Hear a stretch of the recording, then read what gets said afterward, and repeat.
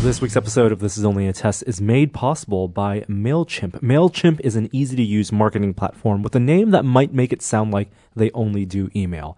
But they do just about everything to help businesses grow, like ads, postcards, landing pages, audience management tools, automations, reports, and more. You could say MailChimp grew so much that they outgrew their name, and their marketing tools can help you do the same.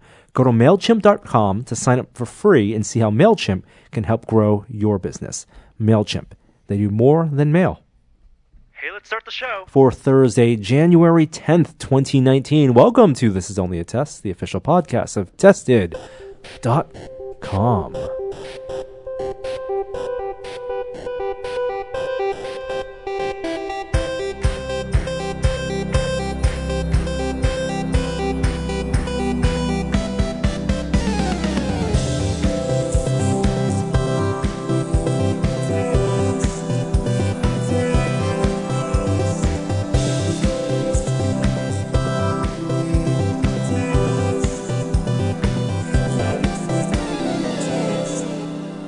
Hello and welcome to a very special episode of This Is Only a Test where we are recording live from the Tested office, not Las Vegas. Still special. It is very special. It's special. There's only going to be one of these days ever.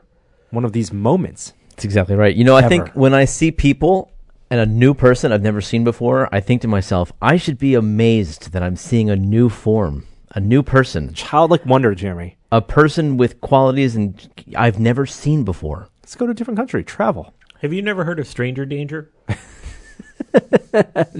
We are in San Francisco, not in Las Vegas, even though many of our comrades and colleagues may be there right now for the annual Consumer Electronics Show. But we'll be talking about some of the news coming out of there. But welcome our two hosts, Jeremy Williams. Hi. And Kishore Hari. Are you having any CES FOMO? Yes, 100%. Really? I didn't go. This is the second year.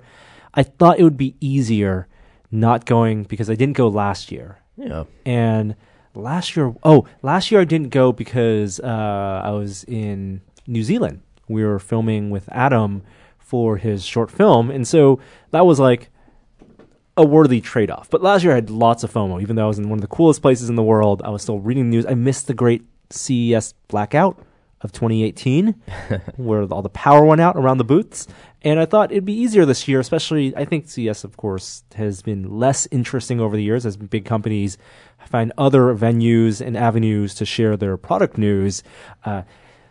Following Twitter feeds of the people that we follow in Vegas right now at CES, there seems to be a lot of cool stuff that I wish we could be there to try out. But aren't those Twitter feeds enough?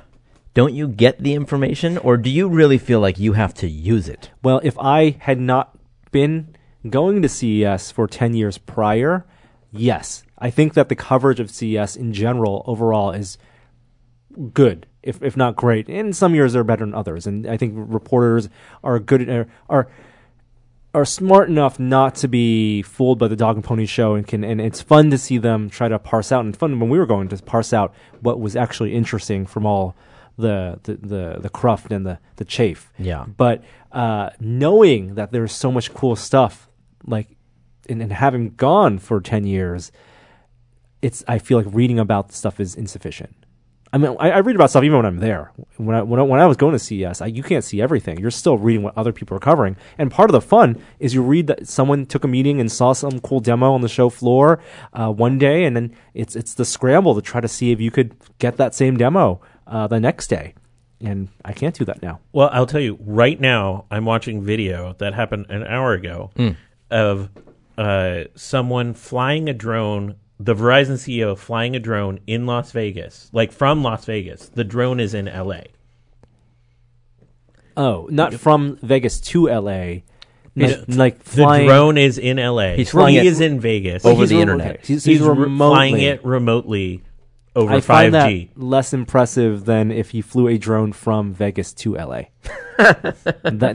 Wake me up when that's happening. The thing I don't miss about CES are the press conferences. I think for the first 5 or 6 years we were covering CES, we went to as many press conferences. There was a whole day devoted to press conferences, the day zero before the show floor opened. And we learned quickly, I mean, I guess slowly because it was half a decade before we stopped doing them. But we learned eventually that the press conferences are really not worth it. The most interesting stuff is chatting with engineers and people on product teams on the show floors and actually talking to the people who determine what goes into your Sony headphones and your cameras and TVs and why certain decisions are made. So we will be talking about CES, but before we do that, how are you guys doing? Oh, fine. It's been a week. Yep. Anything new? Any other year lists of the second week of 2019? Any new things in San Francisco that you've knocked off your family list? Oh man, no. You? No. All right. New Year's resolutions. Why? Do you have something you want to say? No, I just want to hear. No. He's trying to live vicariously through two of the most boring people in San Francisco. It's a real mistake. It's making me feel great about my life right now. Life is great. Baby's cute. We had a minor plumbing emergency yesterday. I'll tell you all about it. No. Yeah. No. Oh my. All right. Wait, we should talk because I have to get some drywall repaired. I bought a chest freezer for my house. It's actually one of the more exciting things that's been happening in my life recently. Trader Joe's trips there have never been are never going to be the same again. All right, should we get to pop culture? Yeah, because there's so much big news out of CES, we're going to skip, I think, the biggest story of the week. I think the biggest story is CES in general, but let's jump into some pop culture.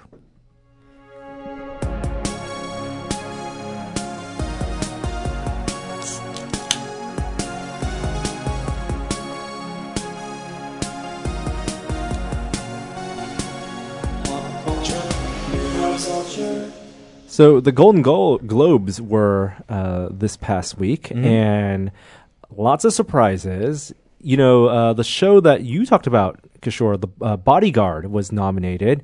I didn't realize it was Richard Madden, who was young Stark. What was his name? He was Ned Stark's son, the eldest son. Yeah, he gets Game of Thrones. Like he lasts a couple episodes. It doesn't end well for him. Wait, he's in Game of Thrones? Yeah, briefly. Well, not briefly, for a whole season and a half, at least. That's brief. I watched episode 1, by the way, of Bodyguard, and I did. You were right. Like it dives in, and in fact, the first scene, the first 15 minutes is probably my favorite part of that whole episode. It grabs you. It's and intense. It doesn't let go. But my problem with it is that it is so obviously trying to do that. Oh yeah, it does all sorts of mechanics with the music and yes. But it's trying to give you I appreciated it because it got me. Okay, I didn't go back because yet. I don't believe it won though for what it was nominated for. What did win for Best Dramatic TV Series was finally well deserved, The Americans, and so we're actually in our household rewatching all of The Americans because I hear it sticks the landing, so it's worth then finishing that show. Golden Globes, of course, celebrates not only television but film, and also film in an interesting way. For the best films of the year, there are two major categories: Best Dramatic Film, the dramatic picture, and then musical/comedy, which in past years and recently very kind of controversial in terms of what studios put. What it becomes political and a strategy almost. What film studios nominate and put up for nomination in each of these categories. If they feel like a film has a better chance because the field is less competitive in the musical/comedy, they'll shoe it in there. So, for example, Mary Poppins was nominated in the Best Dramatic Film category as opposed to Best musical/comedy. That didn't make a lot of sense to me. Nope. Same with Bohemian Rhapsody, which won Best Dramatic Motion Picture. I would call that a musical. A Star is Born. I would call it a mistake. That's what I would call it. Yeah, I too call it a mistake. I think that was a surprise for everyone. It's a fine film. I just don't think it's the best film, and hopefully the momentum from Golden Globes doesn't necessarily translate to Oscar success because I think there are other films out there that are better deserving. Did Mary Poppins win anything? It did. I don't think it won anything. Yeah, I saw it. I was not blown away by it. I thought it was okay. I love the original one because it's so unique. It's a film that is for any age group, and when you have young children, young like 2, 3, 4-year-olds, there's not that many films that don't have scary moments or villains or things that you might think are completely, fine, but a child might find terrifying. It's a true rated G film. It is a true G film, and the second one didn't follow through with that. Yeah. I'm sorry. Mary Poppins was nominated for musical comedy. The thing that I thought was weird, Green Book, which I think is more of a drama, was also in the musical/comedy. And which is getting a ton of pushback because it's based on a real life story, and the people that it's sort of based off of disagree with the characterization, like some of the facts. Yeah. A Star Is Born also nominated for drama as opposed to musical/comedy. Weird. It's best soundtrack of the year. It should have been. It should have won, honestly, for best musical/comedy. Two things the Golden Globes got right: best animated feature, yes, Spider-Man Into the Spider-Verse, and best original song was from A Star Is Born, "Shallow," which is a pretty gripping song. Not the best song on the soundtrack, I would say. Fine, it should still win. It well deserved in that winning, but because it represented the soundtrack for that film. Other things, best animated film, Isle of Dogs was nominated. I forgot that was even out last year. Have either of you watched Killing Eve, which is like the show everyone tells me that I should be watching? No. Which is the Sandra Oh, and I'm forgetting the other actress. Like it's a sort of a cat and mouse. It's a thriller. BBC show. Yeah. And I've also heard it highly recommended. It's on my queue. I've saved it on YouTube TV. TV series is also split between dramatic and musical comedy, musical/comedy, and The Kaminsky Method, which I believe is that a Netflix show. Yep. That one. And so the best thing about the Golden Globes is it really surfaces content, and there's so many shows that I otherwise would not have picked up. I may have been aware of them, but I have not started, and now I'm going to go back and start watching some of these. I'm really curious about Escape at Dannemora, which is the Ben Stiller directed miniseries that won.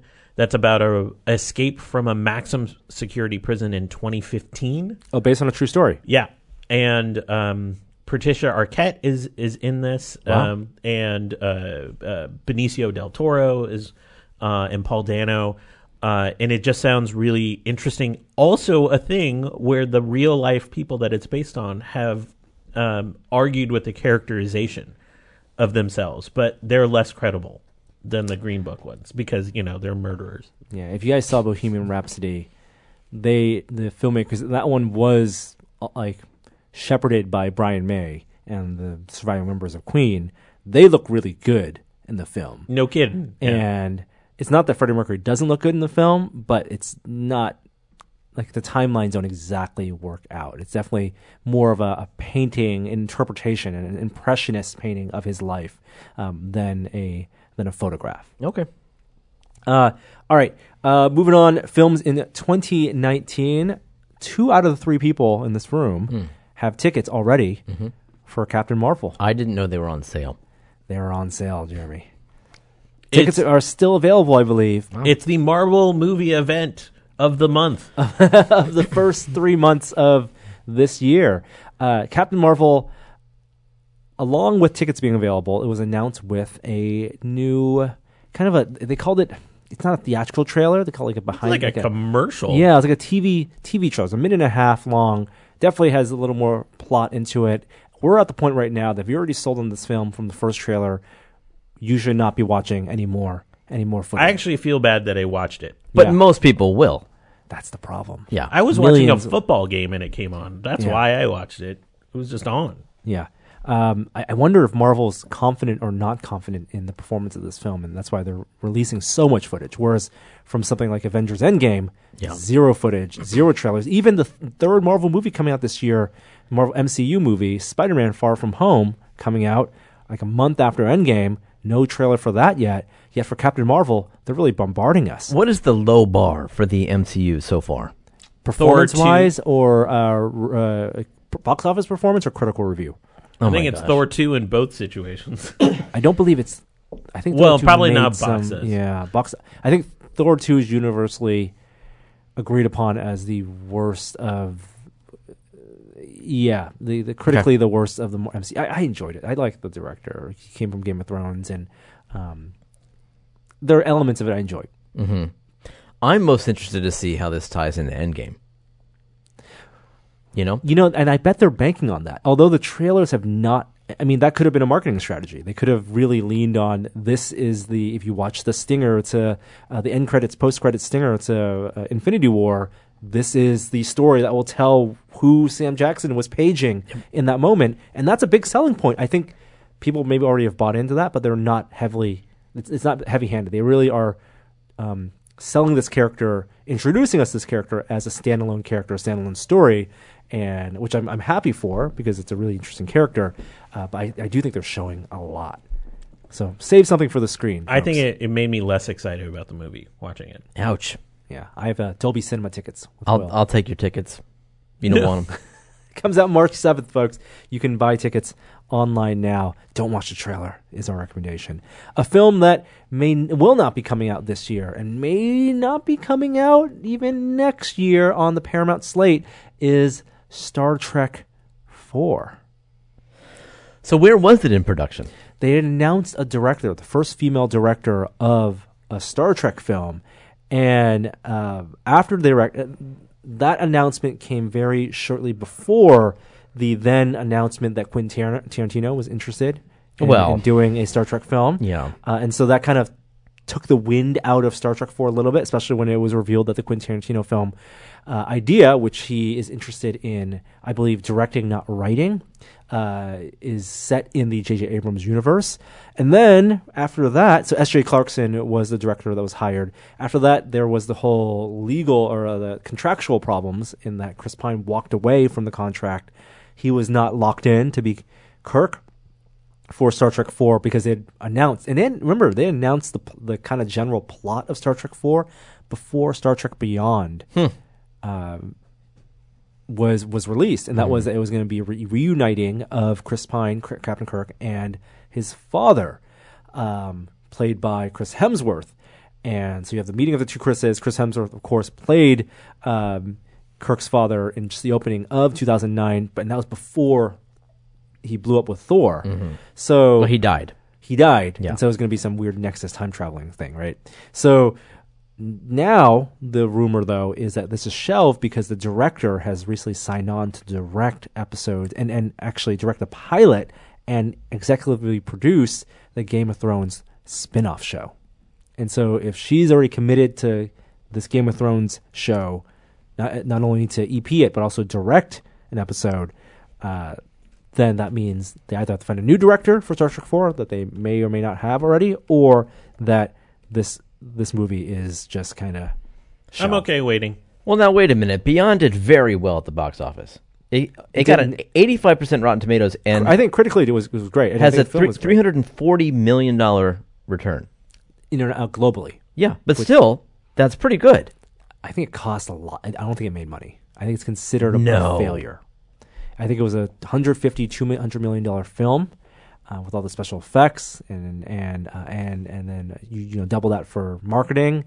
And I think they were hoping, if you look at the box office for Into Darkness, you want an upward trend. Yep, I hear you. Franchises, and Into Darkness, I believe, made more money. It's amazing what Into Darkness is a bad small movie. misstep can do. Yeah, Into Darkness is a bad movie, though. It is. Beyond was decent. I do think they're relying too much on like little nods to the fans, though. Into Darkness is 100 million more. Yeah, and so if you're going to move in the opposite direction and make 100 million less on your third entry, they don't like that trajectory, and I could see why.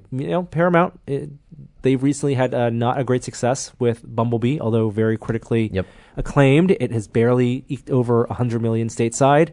It came out, unfortunately, for it the same weekend as Aquaman and Mary Poppins Returns. So Paramount is maybe a little skittish, and they don't have a lot of big franchises. Transformers, has the legs are gone for essentially for Transformers. Star Trek, while a crown jewel of Paramount, they don't have the rights for the TV stuff. That's all CBS.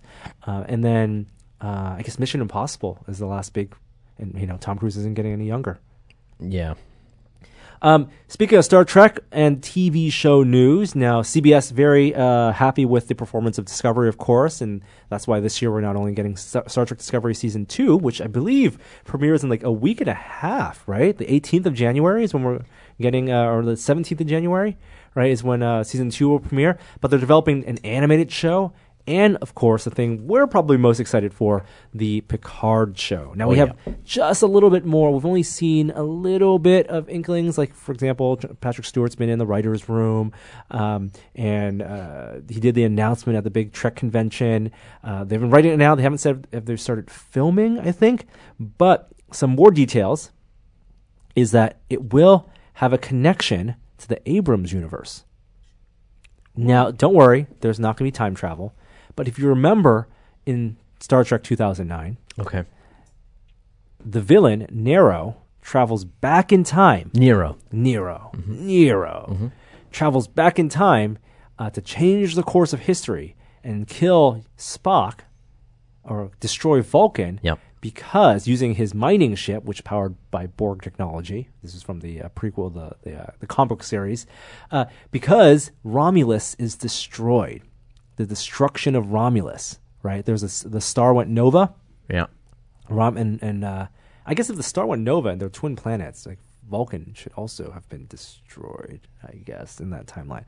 But anyway, that's in that presumably happens in the core Star Trek timeline. And it's after that event that Nero goes back in time and creates the Kelvin timeline. Right. So in the core Star Trek timeline, the furthest that we know about what happens in any of the Federation space or any of the Alpha Quadrant is that Romulus is destroyed. Mm-hmm. Now, I don't know if you ever got to finishing watching TNG, but one of the big plot points of TNG is Picard's ambassadorship to Vulcan and Romulus to help ferry unification. In fact, Unification Part 1 and Part 2 episodes of the show in which Leonard Nimoy was a guest star. Oh, yeah.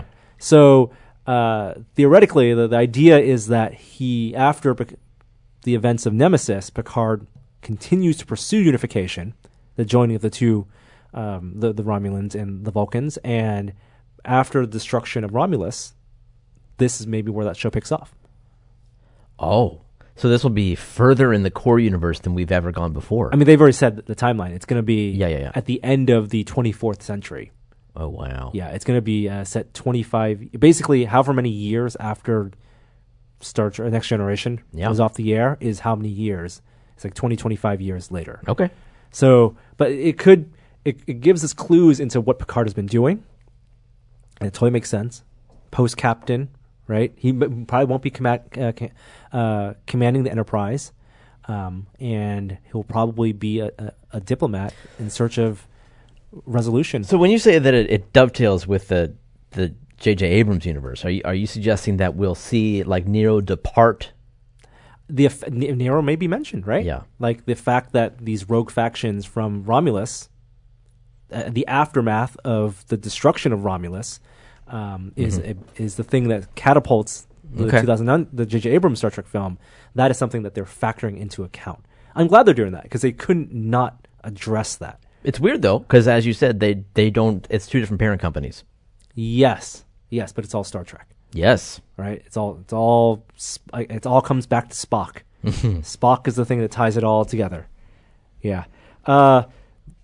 And we're supposed to see footage, or we're supposed to see that show premiere, I believe, by the end of this year, right? If Discovery is going to kick off CBS, probably towards the end of the year, though. In 2019. 2019 will end with the Picard show.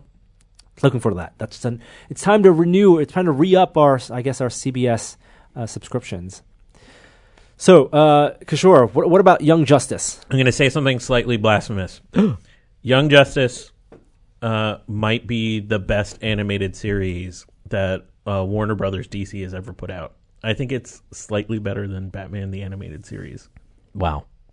I think Norm and I are no longer friends. I think that's what happened. But have you seen this? I have not seen this. This is exclusive to DC Universe. Well, the first two seasons were on Cartoon Network, and it follows the younger versions of the Justice League members. So like Superboy and Kid Flash and like the Arrow's protege. And what? Oh, so it's not like when Superman was a kid, right? No. So there's like a separate character in the it's comics time. Wait a minute. It's comic explaining time. Did Superman have a son? No. It's a clone. So here's what happened.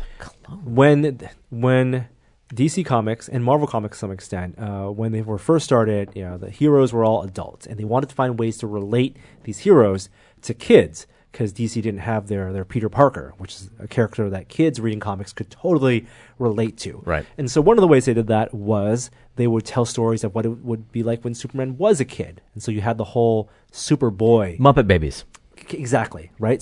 Back in Smallville, before he went to Metropolis, he was Superboy. And so you had this whole, the heroes that you were familiar with as kids. Yep. Going into the 70s, 80s, and 90s, a way that they started extrapolating on that was taking sidekicks and getting the sidekicks to team up. So whereas Batman, Superman, Wonder Woman, Aquaman, Green Lantern would all get together and be Super Friends / Justice League, well, they also had wards and sidekicks and kind of like their younger versions, right? So for Green Arrow, it was Speedy. For Wonder Woman, it was Donna Troy. For Superman, there was another Superboy. For Batman, of course, there was Robin. And so what happens when these younger acolytes of these heroes get together, they fight crime their way under the shadows, sometimes literally, of their mentor figures.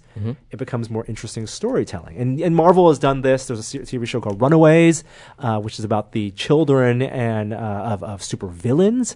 And then on the DC side, there was the Teen Titans were actually the initial name of the team. So you had Donna Troy, which was, I guess, not a clone, but like a refabricated version of Wonder Woman made from clay. It's all in Greek mythology. There was Superboy, or there was no Superboy. There wasn't a Superboy. No, it was the first Robin, of course. Cyborg, I think. Cyborg. Spectre. Yep. And so there was Teen Titans version. They grew up, and then now you have Young this Justice. Is too much now. And so there's a TV show about the younger superheroes. And so, so throw out Muppet Babies. This is actually, it's really smart. It's kind of intense. People die. You dissing on Muppet Babies? Yeah, I am dissing on Muppet Babies. Yes. The first 2 seasons were great. It ends on this incredible cliffhanger at the end of season 2, and it's 6 full years until we get another season. And it premiered on DC Universe last week. Oh, wow. First 3 episodes dropped. They'll be doing 3 episode drops every week this month, and then second half of the season debuts in June. And they were really good. Animation-wise, story-wise, what's animation-wise is pretty consistent with what you're seeing from like the direct-to-DVD movies. Okay, it's just good. The story is great because these are fallible superheroes, and I deeply appreciate that. Are they going to lean on the young, like the coming-of-age problems that these heroes go through? Very little. There's some like romance kind of stuff, but it's not the crux. It's based on Batman and the Outsiders, if you remember that series. Yeah. Oh, very interesting. I will also give a recommendation not to a TV show, but to a movie based on a TV show, also animated.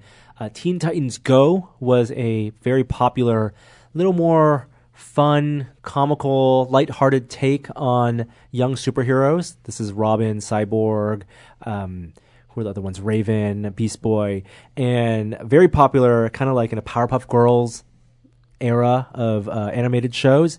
And there was just released last year, Teen Titans Go to the movies, animated film, which I heard as a recommendation, watched it, and it is delightful.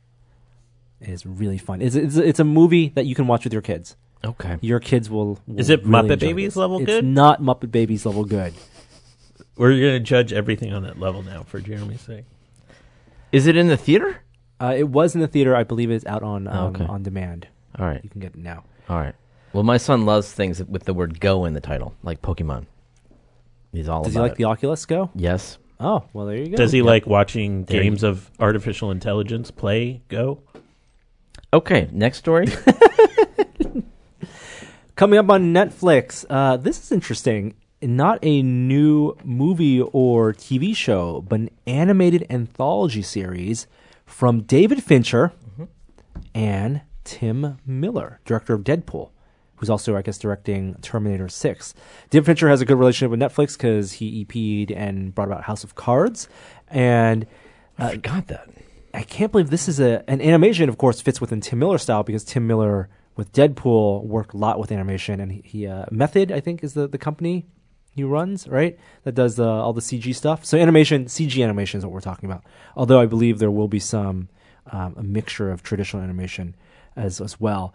But it's called Love, Death, and Robots. Good title. No Oxford comma. It's kind of bugging me for the eternity of this show. Yep. But they're going to be adult-themed animation, 5 to 15 minutes, 18 shorts, and a total runtime of over 3 hours, 185 minutes. This reminds me of the Animatrix.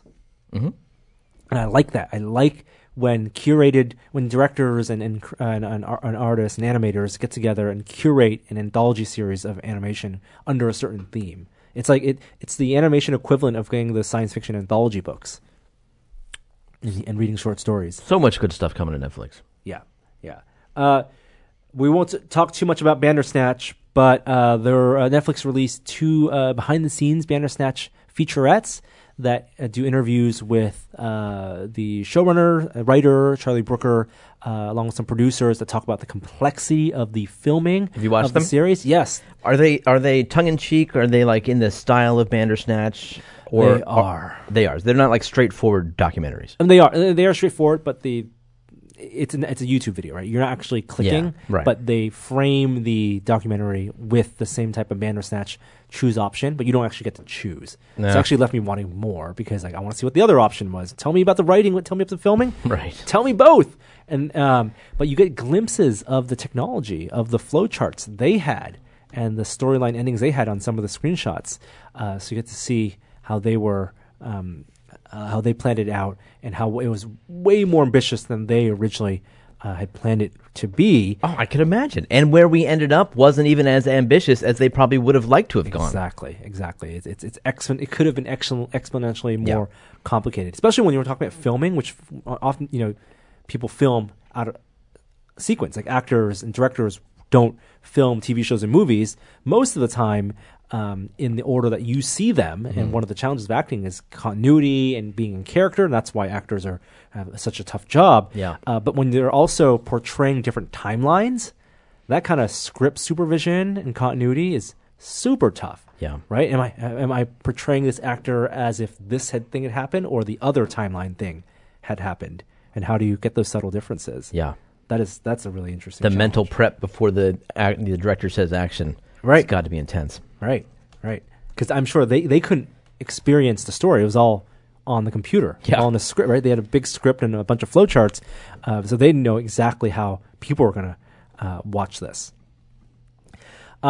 So we know that Marvel's coming out with, or Disney's coming out with Disney Plus this year with a bunch of prestige shows that they're developing right now with some familiar MCU characters, Bucky and the Falcon, a Loki TV show, all with the same actors as you know from Screen. Now, they have subtly retconned Loki's motives. This is funny. I don't like this. This is funny, though, because when you say subtly, it's a pretty dramatic retcon. It is. So, if you remember, Loki was the villain of the first Thor, overthrew Thor, caused chaos, and then was like the primary villain of the first Avengers film. That's when I first saw him. In that he led an attack on New York that killed people, and he was vicious. His first introduction in that scene when he gets teleported in, he's just straight up stabbing people with his spear and killing them. And he causes the whole city to bow down in front of him. Yes. And it's very Nazi-esque. Yes, and what they say is true. If you are a villain long enough on screen, you eventually will become a hero because people like your character. And Loki is kind of turned into a rogue character, an anti-hero. And so Marvel, in that they're creating a TV show around this character, has to redeem him. And so they've retconned his motives in the Avengers. Now he was under the influence of the Mind Stone. This is just another millennial not taking responsibility for their actions. It's funny because he was the one who put others under his influence. That's right. And it's silly. And so the theory is that he was under Thanos' influence. Why can't you just let actions have consequences, Yes. character consequences? Characters evolve. They change. Yes. They're flawed. As you said, he's a flawed villain who is good now. Yes. And frankly, even if he was a villain, can't villains do good things? Yeah, and still be nebulous Yes. in their, it can all be gray areas. They don't have to be purely morally good So why did they do this? because it's for kids. Because parents, because it's Disney. Because you can't make a TV show. It wasn't Disney with Adventures, was it? No, it was still Disney. Was it then? Yeah. Okay. But I don't think they planned on Huh. his popularity Right. turning him. Or becoming good. Yeah. This is the Vaderization of Loki, where you like soften what was a great villain Right. Mm-hmm.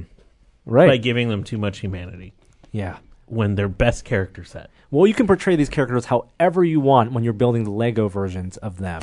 And something we didn't talk about last week Trust the flow. is that Lego 2019 announced how many sets? 112 new sets available last week. You know, I went to a Lego store last week. There's Overwatch sets you can buy now. That's the thing I want to talk about. Did you know this? I didn't know until I read through. Brothers Brick has a rundown, and I went through and like, I don't need to buy most of these. You know, there are a couple interesting ones. Some stuff, of course, tied to Lego Movie 2, the second part. Some Star Wars stuff. None of the Star Wars stuff really jumps at me. Actually, the really small 177-piece escape pod versus Dewback microfigures. I actually like the look of that. What one. about the San Francisco architecture one? Boo? I also say boo because it includes like a new tower that's in the city, the Salesforce You tower. don't have to build that, though. That's true. This is so true. I like that it has a Golden Gate Bridge and Alcatraz, and that's cool. What's the third building? Well, the Transamerica building. No, what's the ones on the The far brown left? Isn't that- one? That's Yeah. the Bank of America building. That's so weird and nondescript. It has the painted ladies. I'm buying this. This is cool. There you go. It's $50, 565 pieces. Let us know how it goes. Yeah. It has forced perspective, which I think is a neat thing. Yes. Right, because it's Golden Gate Bridge. Like with the two, like the E-Boy poster. yeah, I guess so. Yeah, yeah. The two pillars of the Golden Gate Bridge are not equal height, so everything is relative. And I guess it's a Oh, they're not? no. They're not in here, but they are in real life. Okay. Yeah. Right. So Yeah. that's why this is the forced perspective. Wait a minute. Are you saying that the Lego set, they are equal height? Just No. not in the photo? No. What you thought was correct. In real life, the Yeah. Golden Gate Bridge, the two posts are the same height, and in the Lego set, Okay. they are not the same height. Oh, that's so weird. So it is a forced perspective. The Lego build. set is like a flat. It's flat. Exactly. That's so weird. So Okay. you can put this in a shadow box, and it's a forced Yes. perspective look on a landscape of San Francisco. Wow. So in many ways, kind of like your E-Boy analogy. Yeah. That's funny. I'm not a fan of it. I'm going to build it. But Overwatch, yes, the first of the Activision Blizzard licenses for Lego. And I mean, you're the one with the kid who plays Overwatch. Will he like this? He plays Fortnite and Pokemon Go, but he used to play Overwatch. Yeah, I mean, I'm probably more excited about it than he is because I still love Overwatch. Unfortunately, like it's not like you can buy any character that you want. Right. They're kind of packaging them almost two characters in a set, 200-piece set. So not super expensive, $20. So you have Tracer versus Widowmaker, and why was it the women fighting each other? And then you have Hanzo versus Genji. I don't know these characters. My computer's rebooting. Don't play. We can't get any music for the time being. Don't worry about it. We're not going to still. One more story, I think. Turn my. I don't know what to do. in I'm gonna unplug. in pop culture. Yeah. But with this license, what other Blizzard Activision properties would you like to see come to Lego? I would love to see a StarCraft one. I would love to see a Star. Oh please, that'd be so boring. No, What are you talking about? Kidding me? I'll build some Hydralisk right now That's to exactly shoot you what I in was the saying.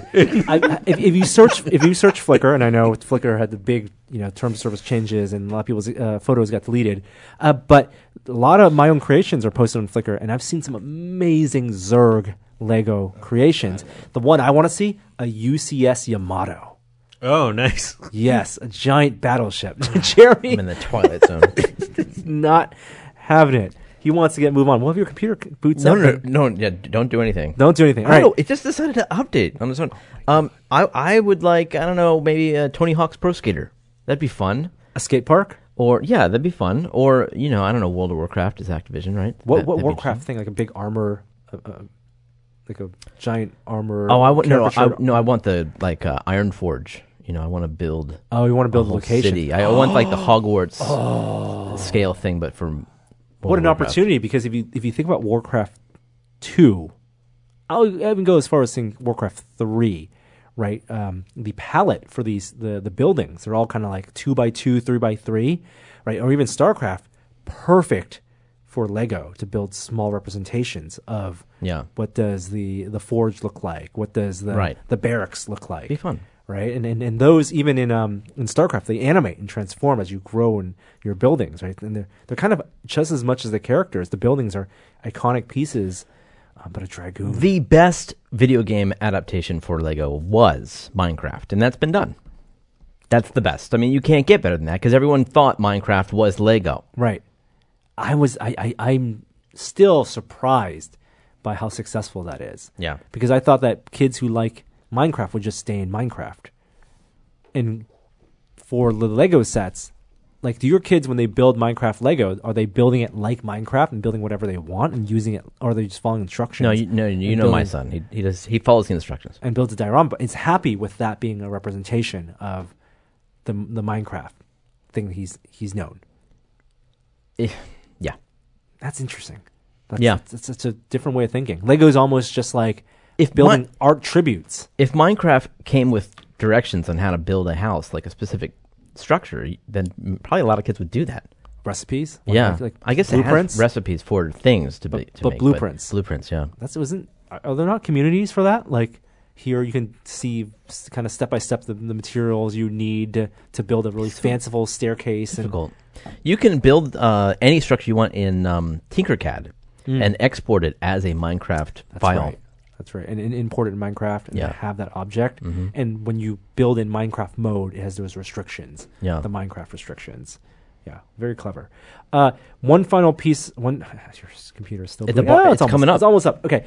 This is a kind of not a real story, but I was watching Netflix and it recommended for me this TV show that I watched 2 episodes of. It was probably 2 episodes too many, but I wanted to bring it up because it's a weird phenomenon. It's called Slobby's World, which I think is a play on Bobby's World, which is a 90s animation, the Howie Mandel cartoon. And it's basically Pawn Stars combined with Stranger Things. So they took the format. Sold. They took the format of Pawn Stars, which is like a shop, a retail, a series about a retail shop. I guess AMC did Comic Book Men. Comic Book Men's a good example of that. Of like these personalities, these like shop owners who deal in valuation of like vintage goods, and for Pawn Stars, it's whatever random stuff. But this guy in a store, I believe it in Tucson or Phoenix, specializes in 80s and 90s vintage memorabilia.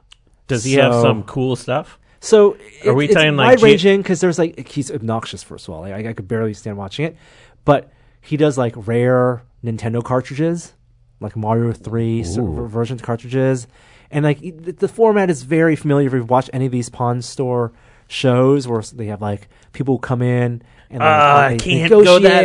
Exactly. They do the Air Mags, the Nike Air Mags is an item from Back to the Future. G.I. Joe aircraft carrier. I don't know if he has that. I've only seen 2 episodes. He does like vintage Nikes, like Nike Jordans, the whole thing, like sneaker culture, big in the 90s, of course, and today.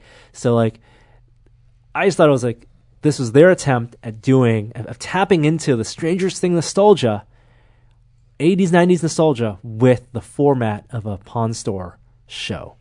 Not for everyone. Definitely ended up not being for me, but I admire the attempt. That's interesting. It's not all video game stuff though. No. It's like shoes and like and fashion from the 90s and sports memorabilia from the 90s. But the guy's supposed to be an expert. But like the things that he pulled out that were like immediately, like, because the idea is he would also be an expert and tell me the stories of these things. Yeah. So he talk about the Mario 3 cartridge, and I'd like to see that. Like, I want to see a show about video game collecting, really valuable stuff, like surprisingly valuable stuff. That'd be interesting. Yeah. I mean, we know all the right people who could do it, but the question is, like, the appeal of some of these shows is the kind of antique roadshow aspect, the valuation, right? Like finding something at a swap meet and then uncovering its true value and then selling it to a collector and then, making money from it, right? I don't know if the people in the video game historical societies and collectors would be game for that. It would probably just increase the value of the things. Yeah, and valuation is tough, right? Like, what can they compare it to? You need precedent. You need a market to tell you what the value is. What is the precedent for a abstract like for when our friend Steve Lin bought the NBA Jam ball? Right? Did we talk about that? No. How much was that? I think I found the auction. I don't remember, but he tweeted about this NBA Jam. We must have talked about this on the podcast. We didn't. NBA Jam. Yeah. When you think of NBA Jam, you think of the NBA Jam logo. So many people think of the arcade logo. For me, it was the SNES cartridge. Okay. Right? It's an NBA Jam, NBA Jam, NBA Jam, and you have the basketball that was imprinted in relief. Yeah. NBA Jam. When I saw that, and you can Google that right now. I can't. Well, you can't. I'll show you a picture. The NBA. It says behind it, Jam, Jam, Jam, and you have this basketball that looks like either a airbrush, painting, or a CG render. Why are we talking about this? Oh, because Steve Lin bought it. But what? The original This is painting? a real ball. Oh, it's an artifact. They made a basketball with that NBA Jam sculpted into it. What? And the actual ball, and that's a photograph of an object. Wow. And it went up for auction, and Steve bought it. For how much? An obscure thing to buy. And so there also was the Champion Edition with the one on fire, with the silver version. So there are two balls out there. He's on fire. And it's not like it's a real, like it's not just half the ball. It's a full ball. Full ball. Yeah. You only get half the ball in the photo. But how do you value that? It's whatever somebody will pay for it. That's exact. The price of everything is whatever people will pay for it. All right. Is it time can we get a musical segment change? We do. Jeremy's just got to turn up the audio on the other side. Because... What? I didn't take it down. Oh, you didn't take it down? Ready? Yeah. Here we go. No. I said, here we go. And it's playing. It's not out, but... Are you muted? Kishore has taken over audio duties, ladies and gentlemen. I still got 18 minutes on my reboot. There he goes. Technology news. Better than nothing. All right. CES. How should we talk about CES and the stuff that's been announced? Intelligently. You got to talk about the biggest thing in VR that came out of it. Yeah. And CES has been, it's been about TVs and chips, but also about, in recent years, emerging technologies like drones, 3D printers, and now VR and AR to some extent. The things we love untested. Yes. So no Oculus announcements. They did everything at OC5. Although they had a presence. They had a were hotel giving room. demos to people. Not Engadget. Who was it? Digital Trends? Steve Wong. What was his name? We saw the review. It went up there. It kind of made a lot of buzz because they hadn't seen it before. The Quest. Yeah, the Quest. So, Oculus was there giving Quest demos to people who maybe were not at OC5 because it's a place where you can get a bunch of journalists in one place. But HTC had a much bigger presence, and they did actually announce new products. So, first of all, a new Vive Pro. The Vive Pro Eye. What's new about it, Jeremy? It has eye tracking. Yeah. Right? That's it. I think that's it. It's a Vive Pro with built-in eye tracking, and there's no word on whether or not you'll be able to retrofit existing Pros with eye tracking, although that would be nice. That's what it has, and they're marketing to the enterprise. As the Vive Pro. Yeah. Should be. And with Vive tracking, the thing they're really selling is foveated rendering. Right? Lower performance requirements with the idea of being able to do... rendering specifically to where you're looking at. And I would say almost every foveated rendering demo I've done so far, it's not fast enough. Or it's not meaningful enough of a performance difference. Now, they think, foveated rendering is going to be important. Eye tracking is going to be important for things like multifocal, like varifocal lenses, because you'll need to know where your eyes are. And Those are lenses that change the focus of Yes. the depth of the thing that you're staring at yes, on the fly. to help solve for accommodation convergence problem. Right. Same with augmented reality glasses. The Magic Leap has eye tracking, and we can tell it's not as fast as you would like to switch between Yeah. the two focal depths. So it will remain to be seen how eye tracking is implemented. I'm more interested in eye tracking from a social standpoint, personally, and I don't see these popular social apps embracing the Vive Pro Eye. You mean avatars? Yeah, Avatar representation. everyone else in Rec Room or in big screen, any place that I see other people hanging out with you guys, I want to see your eyes move like that. That will make you come that much more alive to me. And that's a very meaningful impact, and something where latency would not be a problem. Exactly. And even accuracy, as long as you can get a good sense, it's another point of tracking Yeah. for something that we use. And that's important data. You would think that companies would be all over this because that type of eye tracking data is something they hugely value in terms of just big data and analytics. Oh, yeah. For what you're looking at, you can get so much from what a person's feeling with eye tracking and what they're thinking about from their eye movements. And that's something that I know Oculus is probably very aware of. Do you think there's any legitimate chance they would be able to retrofit existing Vive Pros with it, though?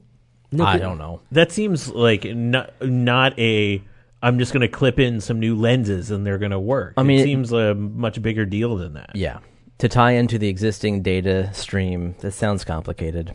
I don't know. And I'll be curious to see what applications support it, if they're strictly for the enterprise, or if, I don't know, Rec Room or some other apps actually implement support for it. That'd be very interesting to wander in and actually see somebody's eyes moving around. Raymond Wong was who I was thinking of from Mashable. He tweeted, and it kind of blew up on Reddit and elsewhere. He was playing Superhot in a hotel room at CES on the Quest, and said, "This is the VR headset we've been waiting for." Oh, wow. Well, I mean, speaking of the Quest, what do we think of the announcement of Cosmos? Yeah, the Vive Cosmos. That's unfair. Why, speaking of Quest, Kishore? Well, because Cosmos is a supposedly inside-out tracked Yes? standalone VR headset. No. Isn't it? I think they must have been intentionally vague about that so that people would falsely make that connection. That's my only assumption. They put a very intentional or into that discussion. I think it's more akin right now, actually, to a Windows mixed reality headset. Yeah, exactly. Because inside-out tracking is the big promise, and so you don't have the setup for this is much reduced, and it's good enough for vast majority of experiences where you're not required to track things behind you. So this is a new headset from Vive. Yes. And it is, I think it has Go resolution panels, if I'm not mistaken. And it's inside-out tracked, as you said, but it will require PC hookup or potentially, they're saying, a mobile hookup.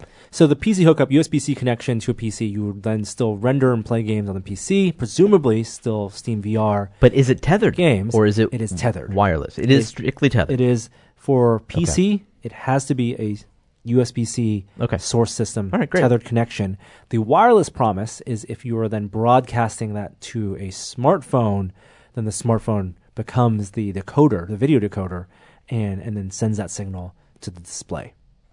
You're not looking at the smartphone screen, but the smartphone becomes... The smartphone relays the signal from a relays PC? the signal, or renders locally. Yeah, I would think rendering locally, but it's still wired to the smartphone. Yes. Okay. Yes. Interesting. Yeah. And so that's the quote-unquote untethered PC VR experience. Not due until Q3, is that right? Second quarter. Oh, sorry. Sorry. The Cosmos had no time frame or anything announced, and the Vive Pro Eye is second quarter 2019. All right. What do you think about the approach? I don't know. It's not as interesting to me. That like the all-in-one really is important. I think that is crucial in order to break through to mass market penetration appeal, that kind of thing, where people like the Go can just take a headset and put it on, and it's easy.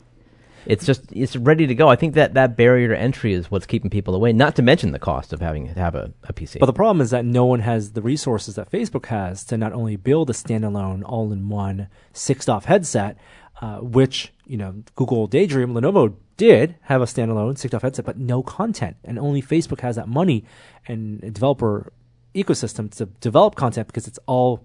If it's very local, it's going to be ARM based. It's going to be mobile experiences, and so you can't recompile simply your desktop experiences. And so, for people who are into VR, for you and me, I would want a Cosmos that I can, if it was a wireless signal from the computer. I want them to. I want Vive to use that same WireGig technology that they have from Intel and be able to beam that to a wireless headset. So you're really talking about Windows Mixed Reality with wireless? Yes. Okay. I mean, if you really want wireless, okay. I don't really need wireless that badly. The wireless aspect of Quest is not necessarily like its hallmark feature for me. Really? Then what is the hallmark feature? The fact that I don't have to load the Oculus app and I don't have to maintain an ecosystem of trackers, and it's just all in one, ready to go. It's portable. It's got its battery. It's got the computer in it. It's just. So you're talking about platform. It's its own thing. Platform is the console-like independence. Platform. Yes, definitely the console-like platform.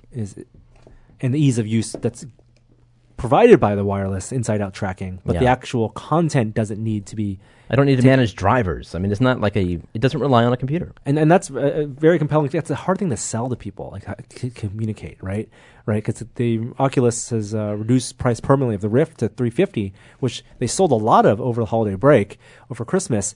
But to market Quest as, I think that's an easier marketing thing because you're like, everything you need is in this box. But it's like no longer having to install drivers. Like that's not a thing you're going to sell. What you're going to sell. What I presume the marketing for Quest will be standalone for sure. No setup, like broadly speaking, no setup. Pick up and play, and also a ton of games that you can walk around your space. I think it's going to be play wherever. There's probably going to be pictures of people like playing in their backyard and that kind of stuff. By the way, you mentioned Daydream. Wasn't that the name of the Google 6DoF attempt? Yeah. Their controllers were 3DoF. I think that's a crucial difference. That's a big problem with that one. Yeah. Another bits of VR news from CES. There's some AR headsets. I know Virtuix has their AR glasses, which are not supposed to be like Magic Leap competitors. It's just more akin to Google Glass, showing some data peripherally in your field of view. There are a bunch of other AR glass companies that's got funding. I think they're showing some prototypes, but we're going to hopefully reach out and try to see some of these in person and get some demos before we can report on them. One of you guys linked to one of those, which is it was on Digital Trends. The Nreal. The Nreal glasses. And I feel like this one's a little different than some of the AR glasses we're talking about. Really? Well, because this one's a full mixed reality kind of setup. It looks like glasses, but it's a mixed reality setup. Yeah, this looks like almost too good to be true. And I don't know like how I don't know how critical this reporting is. But the article makes it sound really, really good. They say that the image is very crisp. What does it have, like 1080p panels? But the glasses, they just look like glasses. I mean, it's nothing like Magic Leap, and it does connect to another puck. But still, Magic Leap is a big honking piece of glass. I mean, you got to hide those sensors. It still has like half of your sort of field of view has like a thing that comes down from the glasses. So you can't like wear these glasses around and they appear normal. But this is the clever aspect, right? They're taking the profile, the limitations of what glasses look like, and as opposed to putting cameras hidden in the frames, they're hiding the cameras behind the lenses. And it's also then, I guess, compensates and makes up for, or is an excuse for whatever their field of view is because you don't get to see through the entire lens. Right. You only see through the bottom half. So you're saying it's a lower field of view of your world than the Magic Leap? Yeah. Is your assumption? Yeah. Well, the Slam looks good. Like, that's always where I start with, like, how good is that? Because often that's the trickiest part, is you move your head and the images ghost behind reality. And the best Slam, the augmented objects are attached to your real-world space, which is really difficult. Mm-hmm. But the video that we saw of this one looks like they did a good job. So I'll be very curious to see. Plus, they're quoting $1,000 price point. which is less than half of Magic Leap. That I'm much more skeptical of, but what the reason I even mentioned this one, because like Norm said, there's a ton of different AR, XR, different ones, is that Wired tried it on, and they said the image quality was pretty top notch. Which they said 52-degree field of view, 1080p display. It'll all be about the content. Well, what are you going to be doing with it? Yeah, that's hard. And we had people reach out to us there who are experimenting with using third-party cameras to do avatars in AR with Magic Leap. So you have like a Intel RealSense camera that you put on top of a shelf or monitor. It takes video of you, and then that then projects you into a virtual space, or I guess into the real space of someone else wearing Magic Leap glasses. So you can be a virtual person. I would like that very much. It's funky because you have to have a third camera. I guess all teleconferencing works that way, right? Right? You have a display, and you also need to have something capturing you. Yeah. And some laptops have those RealSense cameras built into them, but it's another thing to set up. And it's really kind of stationary. You're not going to be walking around when you're using it. All right, other CS news. Where should we go? NVIDIA, big press conference. Oh, yeah. new RTX GPU. Is it? Or something. The mobile. Well, I think they did a 260 or 2060. Yeah. Okay. So they did the 2080, 2070, and there have been some yield problems, some performance problems. People aren't necessarily happy spending price problems, so much money on this. So a mid-tier RTX 2060, much more reasonable. Well, $350.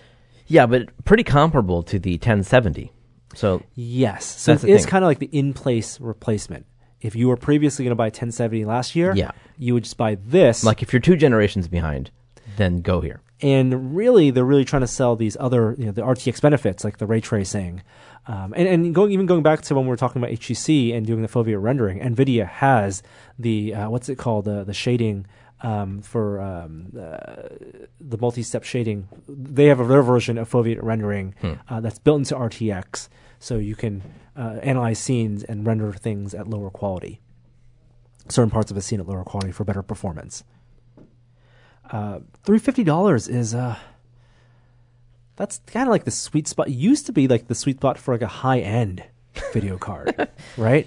Yeah. And then it went to $500, which is what the 270 costs. And then Bitcoin miners ruined it and took it up over 1,000. Well, I don't know. Yeah, that's true. Like they definitely ruined it. But NVIDIA has also done a great job of making us think that these cards are cheap because they always have the $1,000 option now. The Titan option. Yeah. So I want to know who buys those cards because a year later, your $1,000 card is a generation behind. But the thing is, if you need a GPU and the 2070 is $500, now you're like, oh, $349. That's I can afford that. Yep. And even though it makes you feel like you're getting the performance of that 2000 series, but you're really just getting a 1070 Ti with some enhanced extra stuff. Yeah. AMD also just had their press conference to announce new graphics cards, new Radeon cards, and interestingly enough, the Radeon 7, which will be $700, available February 7th, is built off of a 7-nanometer process. Wow. That's bonkers. I mean, that's as low as we're getting, right? That's it. That's the floor. And then its efficiencies and stacking them. Yeah. 7-nanometer manufacturing process. Vega base, they say up to a 27 to 62% performance boost on graphics benchmarks. They didn't release a price, right? $700. $700? February 7th. Radeon 7 nanometer. It's all about the sevens. Okay. Also, the NVIDIA, I forget the two standards, but like the FreeSync.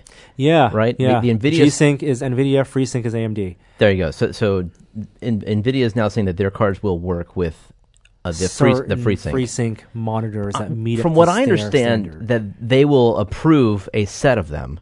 But it's likely that it will work beyond that with other ones. Hell has frozen over. Yeah. This is NVIDIA kind of in a vulnerable position because the Radeon cards have done so well, and the FreeSync performance is great, and there are a lot of those monitors out there. People are probably more likely to upgrade their graphics card than to buy a new monitor just because you're swapping from FreeSync to G-Sync. This is, by the way, for people who don't know, this is the technology that allows your video card to sync to have like a dynamic refresh rate with whatever your monitor can handle. Especially when monitors go up to 144 hertz, for example. I guess the monitor syncs to the video card. Yes. Yeah. And so you don't get any screen tearing, and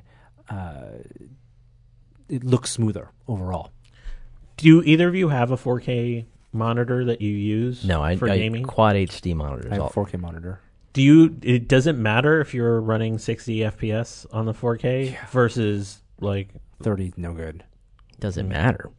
Like, I know it matters, but like I know I can tell I can't do 30 FPS. it's just not tenable. Well, it because depends that's on- what I think is interesting about this Radeon thing is that they supposedly are running some 4K games at 60 FPS easily. It depends on the game, wouldn't you Yeah. say?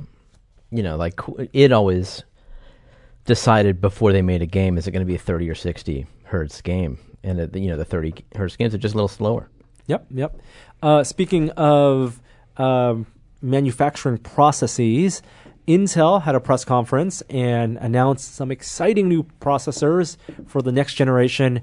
This is going to be Ice Lake. Now, These are the 10 nanometer processors. this is Finally, 10 nanometer products, which they had a few products with 10 nanometers before. You just told me about 7 nanometers. I know. How can I be excited about 10? Graphics cards, they're manufacturing fewer of them. But for CPUs, 10 nanometer, especially for laptops, it's going to be really important. Okay. Ice Lake follows up on Coffee Lake, which was 9th generation Intel. And this is part of their, Intel's, before they were doing tick-tock. Yes. Now there's a different name for it. What is it? It is a process architecture. Oh, no. Right? I want to say process refinement, right? So they refine a process and then they do architecture overhaul. And so I believe this is the process refinement to 10 nanometer. That's the talk. It's the big one. It's the tick. No, I think the talk is the big one. Oh, really? I think the tick is the small one. Don't you start with tick? Doesn't matter what you start with. Talk is the big. Tick braces you for the talk. This is only a test discussion. Everyone has different ideas about this. Process architecture optimization. This is the architecture step. Sorry, architecture step, not process step. Architecture step, because it's not the process optimization. It is the change in actual Oh, my God. architecture. What it means is that this year's desktops and laptops, or next year's desktops and laptops, will probably be pretty good. That's what it means? I can't wait. Yes. Okay. Yep. Yeah. They're still milking more performance. They're able to maybe not exactly move along Moore's Law's curve, but there's still continuous improvement. I don't think we've seen any like benchmarking tests yet, though. We've just seen what they debuted at that press conference, and basically last year we didn't get anything from Intel, so this is sort of overdue. So I'll wait for the benchmarks to see how fast. Intel also has the GPU side of their chips, and so Gen 11 GPUs on their desktop chips. They actually started also offering 9th gen Intel chips without built-in GPUs at a more competitive price point. So for people building PCs, new options. Cool. All right. Other stuff from CES. TVs. You guys want to talk about TVs? I guess so. They're there. That's exciting. They are exciting. Samsung. Well, let's talk about what Samsung did. I think Okay. there's biggest news probably on the Samsung side this year. One, iTunes support. yes, iTunes movie support on existing, even not just new Samsung TVs, even Yeah. existing Hey. Samsung smart TVs. Apple Music just went a release on Echo, Echo. like less than a month ago. This is big deal. The walled garden has holes in it. Yeah, gates. Gates in it, and maybe this is part of Apple's eventual move, an accelerated move, maybe from just selling hardware and making most of their money from hardware to services. You mean the eventual move away from controlling the whole widget, which is what has made them successful? So you think this is a bad thing? I think they've done For this. Apple. They've done this before, like in their dark ages. Of course, this looks like it's going to make more money. Of course, it does. You think that as long as the experience is good, We will see.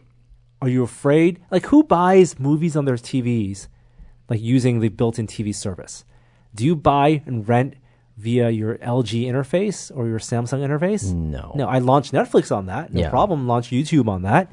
But I'm not buying and renting because you feel like it gets lost in that platform. I have no other LG devices. You can buy movies on your LG TV? Yes. You have to boot up your TV to watch them? I mean, Yes. Wow. Okay. So this is Apple kind of muscling in and saying, Muscling in. People have iTunes already. A lot of people have iPhones. This is them. You can buy it on the phone. I don't think that they're muscling in. They're acquiescing to the TV manufacturers. Of course, the TV manufacturers want this, don't you think? Do they get a cut? That's a good question. Probably not. I don't think Apple would give them a cut. I mean, if I could watch my iTunes movies on my TV, I wouldn't boot up iTunes. Or I wouldn't boot up the Apple TV. Yeah, it basically is. Yeah. What's the point of Apple TV at that point? Right. Maybe Apple's realizing nobody's buying Apple TVs because smart TVs are getting so The built-in apps are good. app-rich. Yeah, and The interface is good. not only exactly, and you don't have to switch inputs. The thing I hate most on TVs Jeez. is the delay in switching inputs and confusion with the home entertainment system. No doubt. But your LG interface is better than Apple TV by far. I love because the thing that Apple gave up on, and because of the remote. Really, Yes. it's because of the waggle stick. Yeah. Right. They realized that having a laser pointer, 3-dot laser pointer on the remote is super good, and that touchpad on the Apple remote still real shitty. No one knows which way's up. No. I have a case that specifically hides Yeah. the part, and it's not good. You're going to have a hard time selling me on any of that infrastructure because like your TV's supposed to last 7 years or something like that. Uh-huh. You know, maybe because the prices are going down, we're talking about 5. But even then, you're talking about that hardware lasting that long as the software is iterating. And I'm not counting on the TV manufacturers to actually do this. Wait, what? I mean, I'm Like his waggle stick is going to be ready for every No. software component. He's saying you can now buy in a platform agnostic Yeah. store, which is good, right? Which is good. Okay. And you can buy on, if you have an iPhone, or if you have a MacBook, you can buy on iTunes, run on your phone, and go home and turn on the TV and watch it right then, as opposed to booting up a bunch of different things. And even if your TV is not Samsung and has iTunes built in, many manufacturers are now going to implement this year AirPlay support, Yeah. AirPlay 2 support, which will allow you to natively, without an Apple TV, project from an iDevice I hate that. onto your television. I hate the experience of that because you have to Why? keep your iDevice on, plugged in, and the quality, the video quality. We've gone through this with Chromecasting. With casting, like it's it's multi-device, and you don't want to go through the process. If it's verbal, is how you cast, maybe. If you just say like cast from my phone up to the TV, I think that's doable. But I think the other experience is not great. It's good for doing slideshows, though. It's good for showing photos to a bunch of people or video that you shot. Very short video. Yeah. You watch a YouTube video and you want to share that, as opposed to launching a YouTube app and browsing. That's what casting, I think, is for. Not for watching full movies. Not, at least not for me. Other TV news. Oh, we got to talk about the micro LED. Let's part. do this. This is other big Samsung win, probably, for TVs at CES. They're big. Well, last year they had a big micro LED wall TV. Yeah, we have to They talk call it about the wall. This year they also have the wall, 219 inches of TV. We just heard about the wall last night. Prime time. Oh, wait, do that. I was going to leave that joke under the radar. And then had to Sorry. break the Sorry. Yeah, so I mean, it's the same technology, and people geeked out over it last year because the idea is that it's this new, like, very microscopic LED that doesn't use the same organic substrate as OLEDs do, which degrade over time. So now you have a modular panel that you can sort of pair up and actually just push together and make a TV of any size. I am slightly skeptical. I mean, so there's some things that are great. The image quality is supposed to be Like on image- par or better than OLED. Yeah, because Well, let's you talk don't... about why that is, right? OLEDs were great and are great. OLEDs, I think, is still the best you can buy right now, and the prices are reasonable because each individual pixel is self-lit, so you can turn it off for true darkness, and you get so many colors, so you have great HDR, and they're bright enough, so you get HDR as well, right? Yep. So the only downsides to OLED right now are burn-in and lifespan potentially because of the organic substrate. That's why the new iPhone, since the 10, they've shut off much earlier than Yes. they used to. Right. And so with the micro LEDs, you get the same quality of the OLED in terms of like there's no filter, so you're getting the full brightness. You get the shut off, so you get the blackest black that you can get, but you don't have the risk of the organic burning out. At the same time, though, you use less power because you don't have to go through this organic substrate, which actually tends to like degrade some of the power. Frankly, I'm not concerned about my TV's power consumption going from OLED to micro LED. I don't think it's like a gigantic difference in The savings power probably consumption. won't be the cost of the TV. And it could be thinner with a micro LED versus an OLED, but how much thinner do we like need at this point? Well, don't you want a thin enough that you can have it unroll from This your is the thing. entertainment center? I actually think that's kind of cool. But I think that you still have the same burnout problems. Like if a pixel breaks on a micro LED, it's broken, which is the same problem you have with an OLED. So I don't think it's as dramatic of a advance forward. I mean, I think it's awesome, but they have a big problem in that, and they fully admit this, is that they still don't have the manufacturing down pat for how to do this because these LEDs are microscopic. They're small. And they still have RGB. They still have, I mean, they function just like LEDs, traditional LEDs. Do OLEDs not have RGB? I believe they do. Okay. The paneling is really interesting. There's a video I saw, and these panels are about like a foot by a foot, and you can literally just, it's a big piece of industrial design, right? That you can have them connect kind of like If you have a wall Lego. plate, you can just kind of snap one into place. And they don't next have to be square. It can be of various shapes. I don't know if it has any interest in the consumer space, like what that means. Like, I guess it's time to assemble the TV, kids. Well, no. I think what that means, that's a commercial interest because there's several RGB LED displays that work that exact same way. And you can make them as big as you want, and they daisy chain. And if you do get a dead pixel, you remove a panel. That's right. And you replace it. Yeah. See, I feel like a stadium. Yeah, it's that kind of Right, thing. yeah, It's huge yeah. signage. I think at that point, it's like the panels are as big as your existing Well, TVs. then you're talking about existing products. Like we have those panels already. So I'm not sure. So, yeah, right. Then you're talking about like Small form advertising. I don't know. the side of a Subway, like a retail, maybe? Yeah. I'm no less interested in the panels. Micro LEDs, because they use less power, you know where it's interesting long term? Your phone. Micro LED, yeah. And Apple, I believe, bought a micro LED research company or manufacturing company. And this isn't exclusive to Samsung. LG, Sony, Samsung, Apple are all going to be in the business of micro LEDs at some point. Give me the iPhone 10 with a micro LED panel that uses less power all day on. long. Come on. What? You're not going to care about that. Well, I won't care that it's Apple, but I mean, like the 10 screen is beautiful, Yeah. right? So I would love a micro LED panel. Speaking of other TVs, TCL and Sony were companies that debuted the first consumer 8K TVs. Okay. Snore. 75-inch plus. Why is it snore? Because 4K Content. is enough? There's no content. And we're at the same problem we were Yeah. 5 years ago. Where are you going to get your 8K content from? Japan.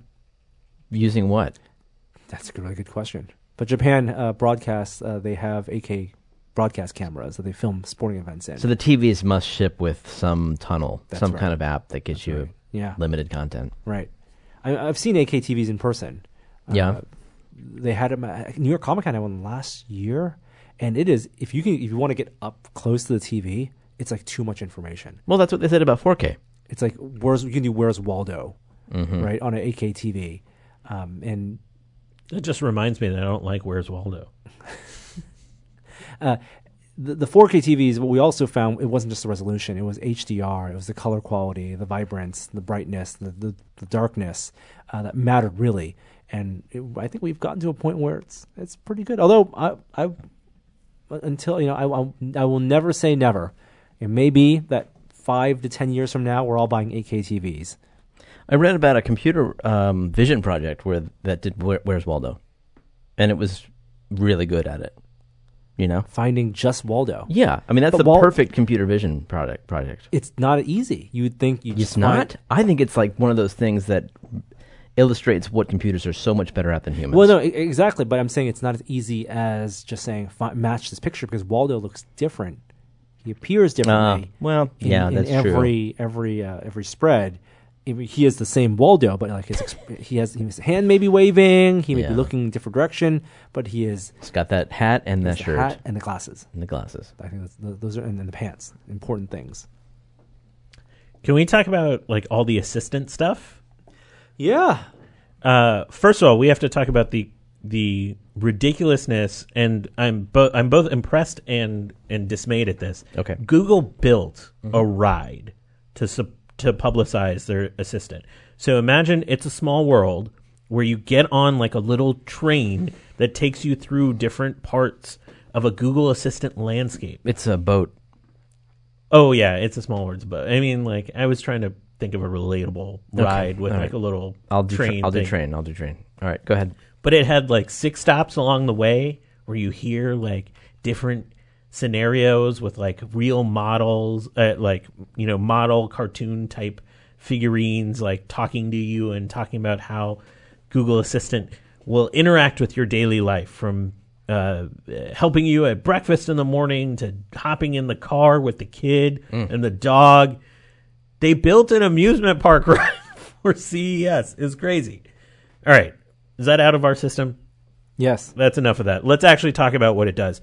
I thought the most interesting thing, the conversation translation. Mm-hmm. Holy crap. What's that? So they have a feature now in Assistant where it can not only translate a sentence as you're speaking to it from another language into another language, but actually take a conversation that's happening in 2 different languages and translate that conversation. I don't understand. So a reporter who spoke Mandarin over the phone to a digital assistant was able to have a conversation even though they weren't speaking the same language. And this is interpreted in real time. Yes. You mean like UN style? Like where they're wearing earbuds and you're getting the translation? That's interesting. Yes. Google also indicated they're going to up like how the voice translation works. Like when we're doing speech to text, they're improving some of the processes there. They're going to add in punctuation for us with that. No?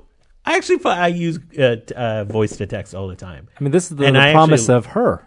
Yeah. Remember when Joaquin Phoenix was writing those greeting cards or letters and he was just doing voice to text? Punctuation is an important part of that. It is.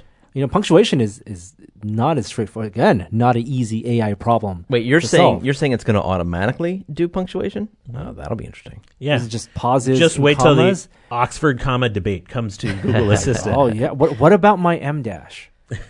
Can it do the difference between semicolon M dash? Because that's semantic. Do you have to put in like the ASCII code for M dash?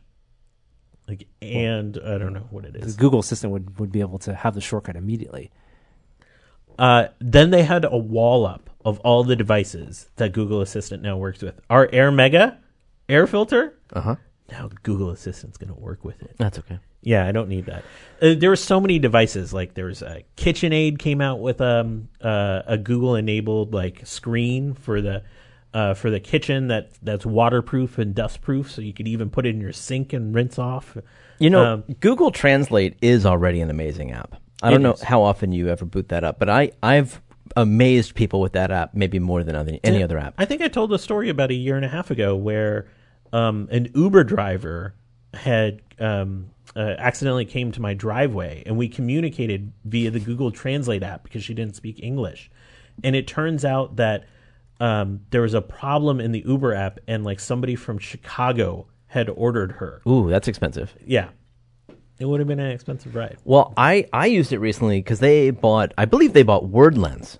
Yes, they did. This app that was a third-party app, and you could hold it up to any signage, and it would translate it into your language and augment the translation onto the sign with the same fonts and colors. And background and everything. I used it so I could translate. I was getting some tech support where somebody had logged into my computer and installed some apps that use Chinese characters, and I needed to have that translated.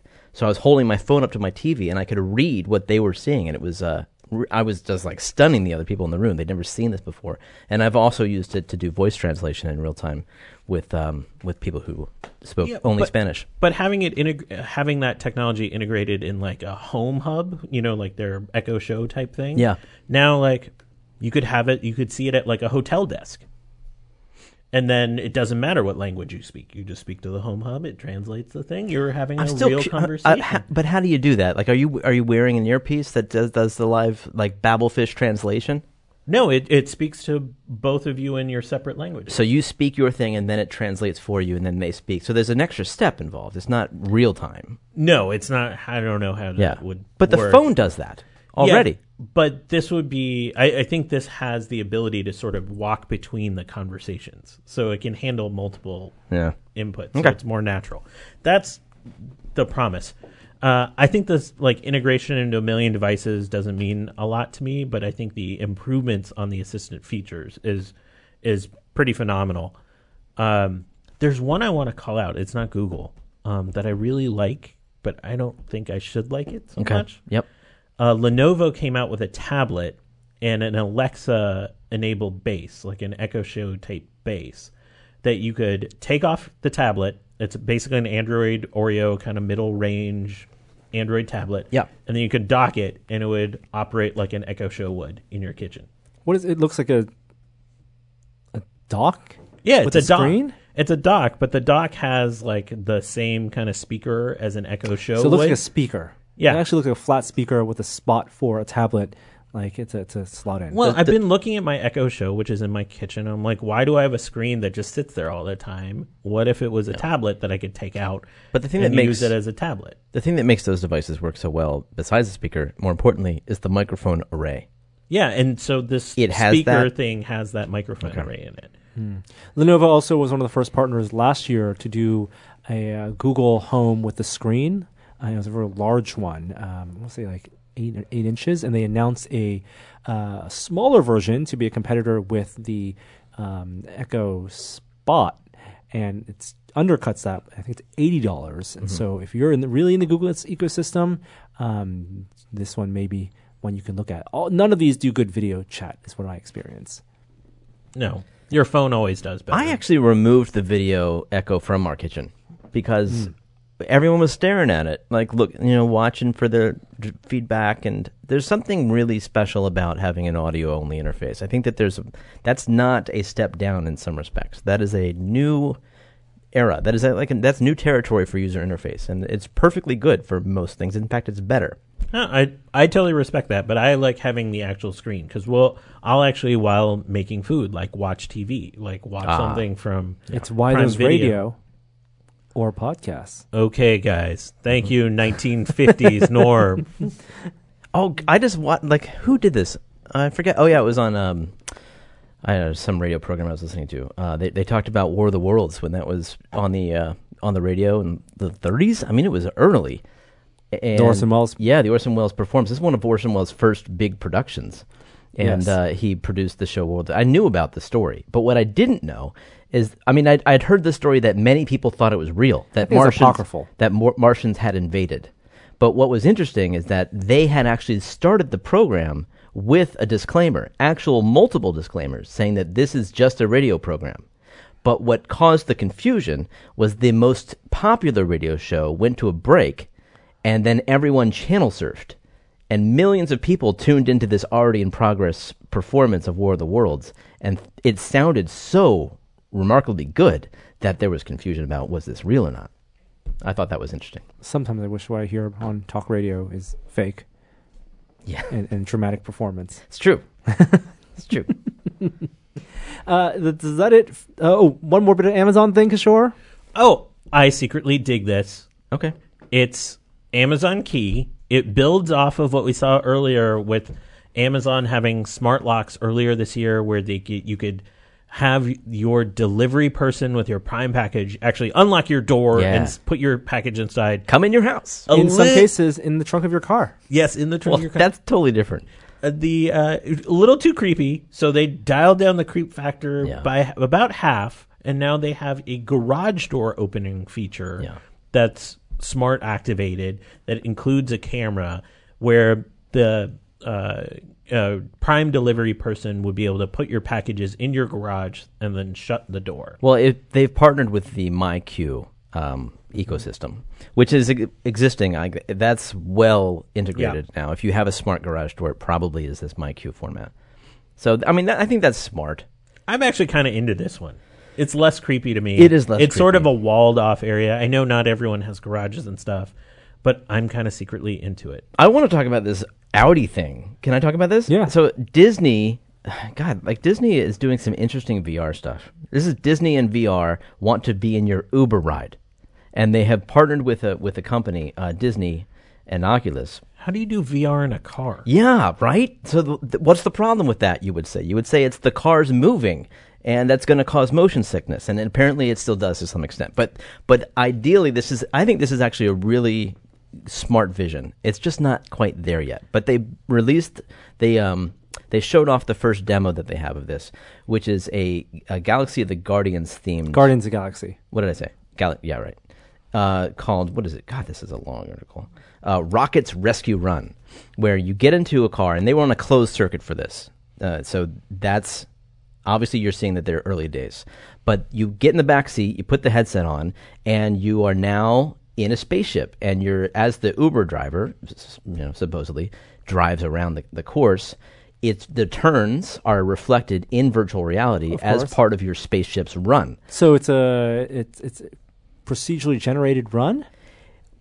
That's the theory. What they did here, and the reporter from The Verge admits, didn't seem terribly, scripted. It was scripted. Oh. It didn't seem terribly like... well, you can have audio scripting. There's a difference between telling, if you know you're going for like a 10, 15-minute ride, right? Or they can calculate with Uber exactly the estimate for the ride, and even then you can programmatically say... No.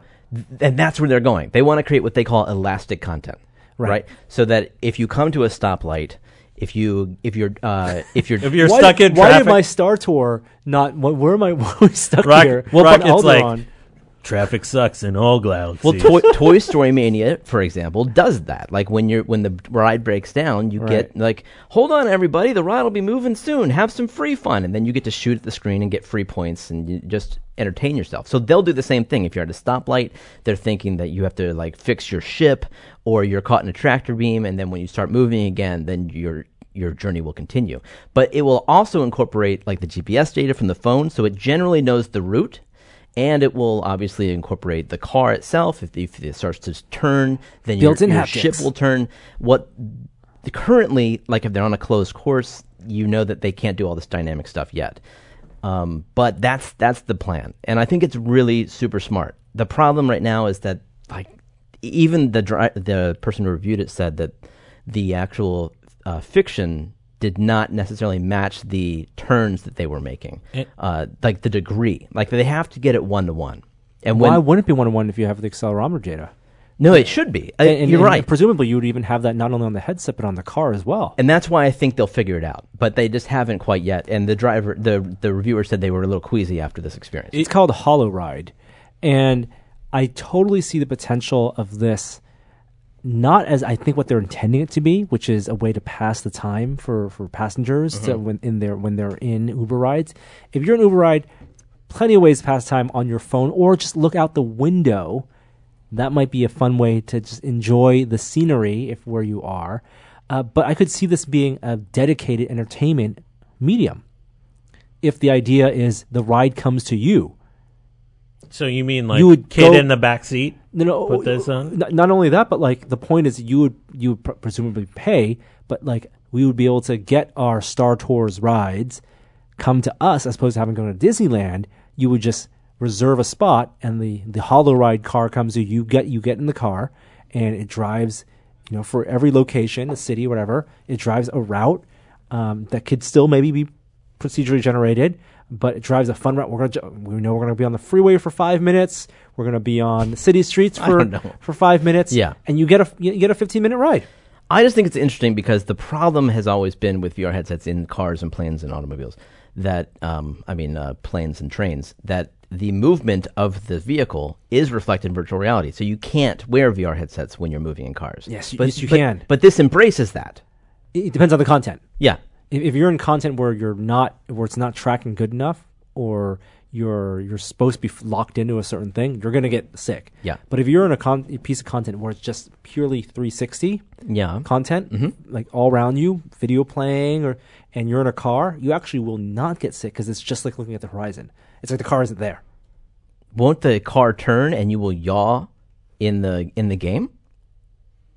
Like if you're wearing your Go and you're in an airplane and you bank, that happens. Well, I mean, that's content dependent. Yeah. So if the controls aren't matched up, so the controls matched up where you're just like moving through Google Maps or something or Google Earth in VR, you won't get sick. I think where it gets really interesting, 2 people in the back seat, and if you can interact with each other. Yeah, that'd be fun. I think this is like the next version of Pokemon Go. I mean, my kids already want me to drive them around town so they can catch the rare Pokemon. Oh my gosh. But they're going to be in the backseat wearing VR headsets in a few years. In demand. You're already putting yourself in a vulnerable position or an awkward a new type of social interaction when you're getting into a stranger's car, when it's car sharing. Awkward is the new norm. Like it used to be, seeing people walking around with Bluetooth earbuds was weird. Now it's the new normal. Now it's not getting in a stranger's car. The next step is getting in a stranger's car and putting something and blindfolding yourself in a stranger's car, and letting them trusting them to take you where. It's not down. There's not going to be a person in the front seat. It's going to be your Tesla, because I'm going to be the one in the back seat because I've rented it because you're at home. Oh, so you're saying this is sent it off. This is in a world where you're eliminating the driver. Yeah, already. I don't know. Could be. Will be. Look at what you're talking about. You're criticizing me for having a screen in my kitchen. Well, what are you doing in the backseat of it? Hey, let's get driverless cars. Oh, this car accident, this crash was really realistic. This is downtime. I just think it's interesting. It's a way to get a motion simulator ride for, in the real world. How about, as opposed to something as engaging, necessarily as engaging as a Guardians of the Galaxy themed rocket run, something more meditative, like the time. If I'm in a driverless car and I have a 45-minute drive somewhere, it's a great place for me to maybe take a nap or put on a headset and get some meditation in, and get some maybe more Zen-like VR experience. That's great. I'm sure there'll be room for that as well. It's not as sexy as a Rocket Raccoon ride. No. All right. I think that's all for CES as we're recording this. There will, of course, be more stuff coming out of CES after we record the podcast, so we'll talk about that stuff next week. There is some more general tech news, but before we start talking about that, I want to thank the other sponsor that makes this episode possible, and that's Lutron from Caseta from Lutron. Caseta from Lutron is a smart lighting control system powered by Lutron, pioneers in smart home technology. With Caseta, you can schedule your lights to come on at dusk, so your family always comes back to a well-lit home.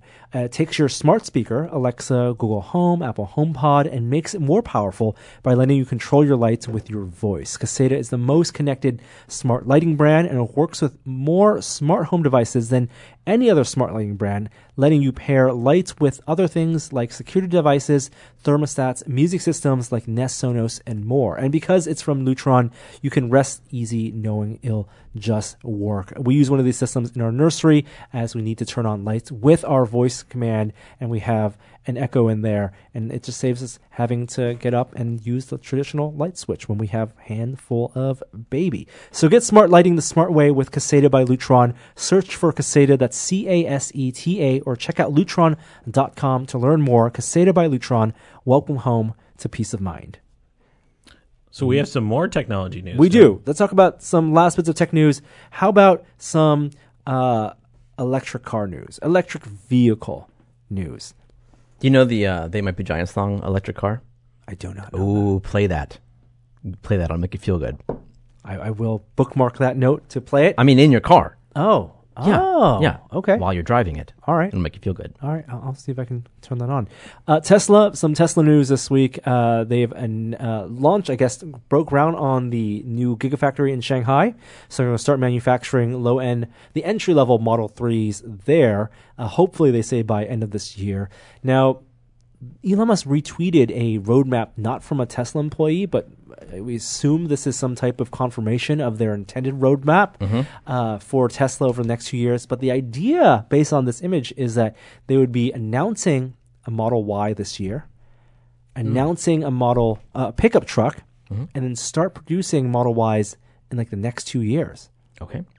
So Model Y is the Model 3 equivalent of the Model X. Their small SUV crossover, which they would manufacture, I guess, in both this new Shanghai Gigafactory as well as somewhere in the United States as well. The Model 3 is now confirmed to be the best-selling premium car of 2018. Okay. Sold a bunch in 2018. All of those Model 3s, none of them have the hardware necessary to run full autonomous driving. The processor, the computing. Wait, they haven't necessary. started shipping that yet? They have not. Wow. And there is a Reddit thread where I guess Tesla devotees have talked about, speculated what's going to be in HW3, hardware 3 changes, because the camera systems presumably will still be the same.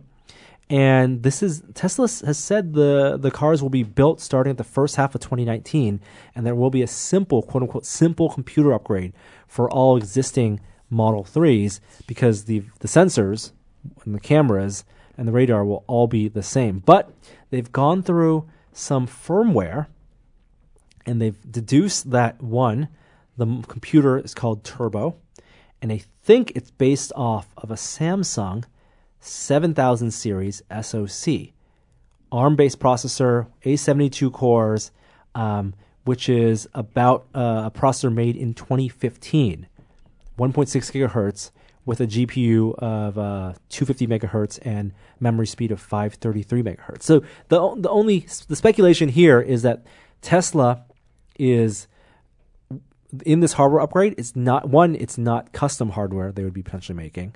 The brains of this would be updated to a SoC that was released in 2015, already a kind of dated SoC.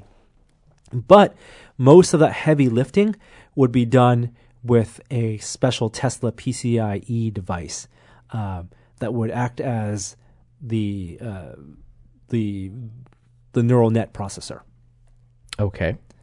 So it just speaks to what type of hardware, the assumptions of what type of hardware we need to get cars to do full autonomous driving. And is that the only thing this new HW3 will give?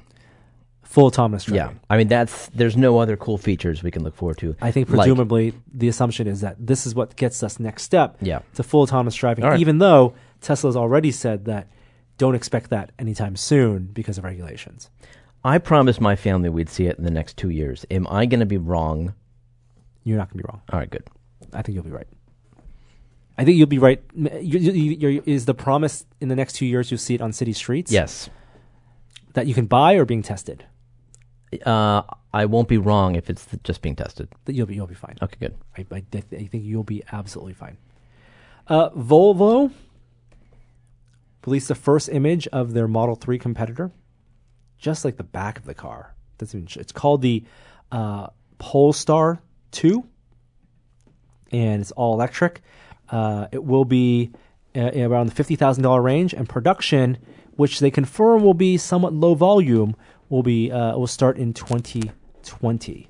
So they're still a ways back. Okay.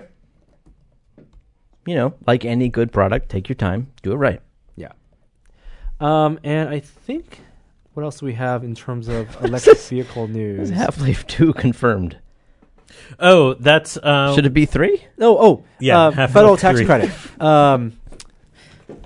It's in 2019 already. Federal tax credit for Teslas cut in half.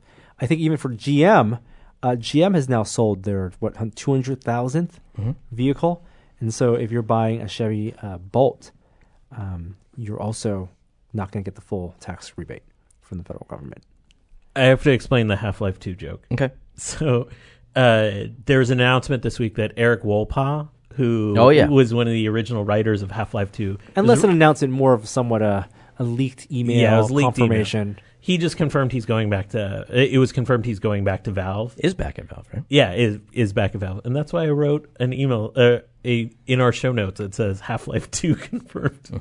I thought that was funny. I mean, we all hope that Valve is either working on or has intention to make a AAA PC game, maybe even VR game. Would we be disappointed if Half-Life 3 or whatever next full-fledged game they make is VR exclusive? Would we be disappointed? What? Would the gaming community be disappointed? Oh, I mean, at large? Yeah. Probably. Probably. Would Jeremy Tough be nuts. disappointed? No. No. I mean, the thing with Half-Life is the thing that made Half-Life 2 and 1 to some extent so groundbreaking isn't the story necessarily, but the implementation of novel mechanics. You know, Half-Life 1, the narrative mechanic of having a seamless, story playthrough without discrete levels was the revelation. With there. all the world building in the beginning with no action. And then with Half-Life 2, the integration with the physics as the primary gameplay mechanic was the big revelation there. So they got to do something different. Yeah, I guess the problem is they don't got to do anything in order to make payroll. You know, that's the problem. Like they used to have to make games. Get them out if you want to not be bankrupt. But now they've got Steam. I'm out of the Valve prediction game. Yeah. Pepsi is bringing robots to college campuses. These are the same types of snack delivery robots.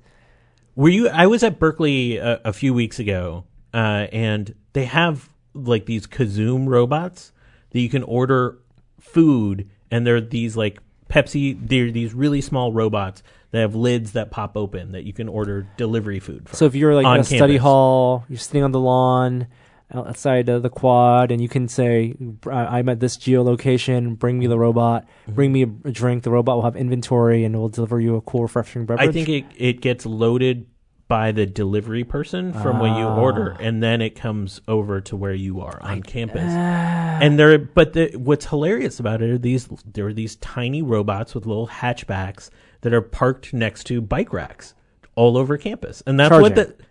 just chilling. And that's what this Pepsi thing is. This story is. It's the same idea. It looks like they're not manufacturing these robots. These snack bots, as they call them, but they're using a third party company.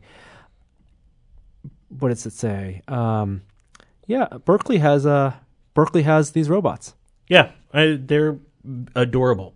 I would be more interested in the robot that has a large supply that I can, like, if I see it and I want, like, I'm thirsty now, then I can send a signal, unlock it, and then the moving cooler, essentially. Yeah, I called it Kazoom. It was Kiwi is the name of the robots. Yeah. Okay. This is weird. There's an interesting new video game mandate that took effect January 1st of this year. It's part of the CVAA, this 21st Century Communications and Video Accessibility Act of 2010. Now, any video game that enters development as of January 1st must be fully compliant with this. What does that mean? Well, I'm going to tell you what they have to do. It applies to chat functionality. So any video game that has any kind of chat functionality, that chat functionality must be accessible to those with disabilities. Even disabilities having to do with no sight at all. Oh, so we're not just talking subtitles here. Or the inability to speak. All of the features of chat functionality must be accessible to these people. So how does that work? Well, I don't know. Rocket League, I suppose, has a way to do it, right? Like if you want to say something generic, you press the chat and you hit the direction you want to say it in. That seems like a solution. Any video game that is already in development and hasn't released yet, they must try to be as compliant as possible. What are the consequences? You can be sued. The FCC actually has jurisdiction over this. So anybody who sees a lack of accessibility can take it up with the FCC. But it's not like they go through a review process before they can release their No, game. I think it's you have to be self-compliant. Wow. Yeah, but I thought that was interesting. Yeah. That's a big deal for developers. Yeah. Any game. Yeah. I mean, a lot of games just won't implement that type of chat functionality and rely on third parties, and they'll be on the discords to build that in. Yeah, I think, and one of the big takeaways I had from reading the comments was that a lot of gamers think this is a pain in the butt and don't see the reason for it. Sadly, But there's also a lot of people who are saying work with people with disabilities. Yeah. Don't make assumptions on what works and what doesn't. And that won't cost you anything. Yeah. And one of the more successful things last year was the Microsoft, the Xbox peripheral. Which Accessible peripheral. got a great commercial launch Yes. over the holidays. Oh, did it? Yeah, that's Yeah. cool. That does it for tech news. Let's move on to our next segment. Oh, cool. Where'd that thing go? There it is. I'm a pinball nerd. Pin. Just to my point. Finally, pinball. That makes me very happy. You guys remember the Munsters? Yes. Before our time. TV show. It was a TV show, black and white, sort of like the Addams Family, and they are making a Munsters pinball machine, Stern Pinball. Where's the demand for this coming from? Yeah, that's a very good question. However, pinball has a rich history of having licenses that aren't really so much about the demand; it's about the cost. And being able to get assets that you can build something with, and maybe appealing to a generation that can afford, to buy a pinball machine that is from a different era. That's not necessarily popular now. Nostalgia is very powerful. And I have to say, if you look at the images, if you click that link, IGN has a good article. You can see all the different versions. Stern, as always, has 3 versions of the pinball game: a Pro, a Premium, and a Limited Edition.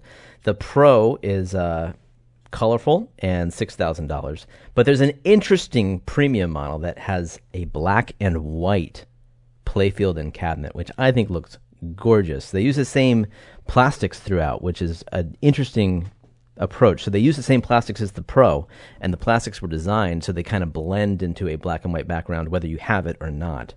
And both the Premium and the LE have a lower playfield with some interesting features, including a wire form and a vertical upkicker, which I don't think we've ever seen in a lower playfield. So it's pretty neat. It's designed by John Borg, who, isn't like a superstar, but he's done a lot of games, including Tron. And I can't wait to play it because it does look fun. It's got a little dragon that sticks his head up on the ramp if you try to shoot it. Like he'll block you. Was there a dragon Munsters? Yeah, what's it called? Spot? Is it a dragon? Oh, it was the pet. Yeah. Yeah. You do remember the Munsters. I do. I don't know if I've ever seen it. Frankenstein, is it Frankenstein? Yeah. Who's that guy? I think it's Fred Munster, right? Isn't that his name? He was in Pet Sematary, right? Like he was the old man in Pet Sematary, and that's how I knew him. And then I realized, he was part of the Munsters. Anyway, it's the first kind of big Stern game in a while, since maybe Guardians of the Galaxy.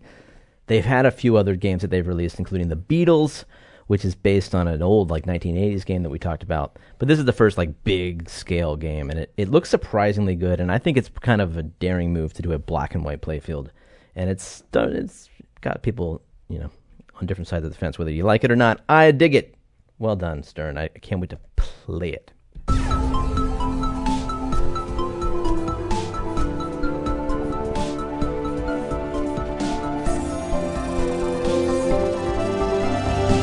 It's time for a moment of science.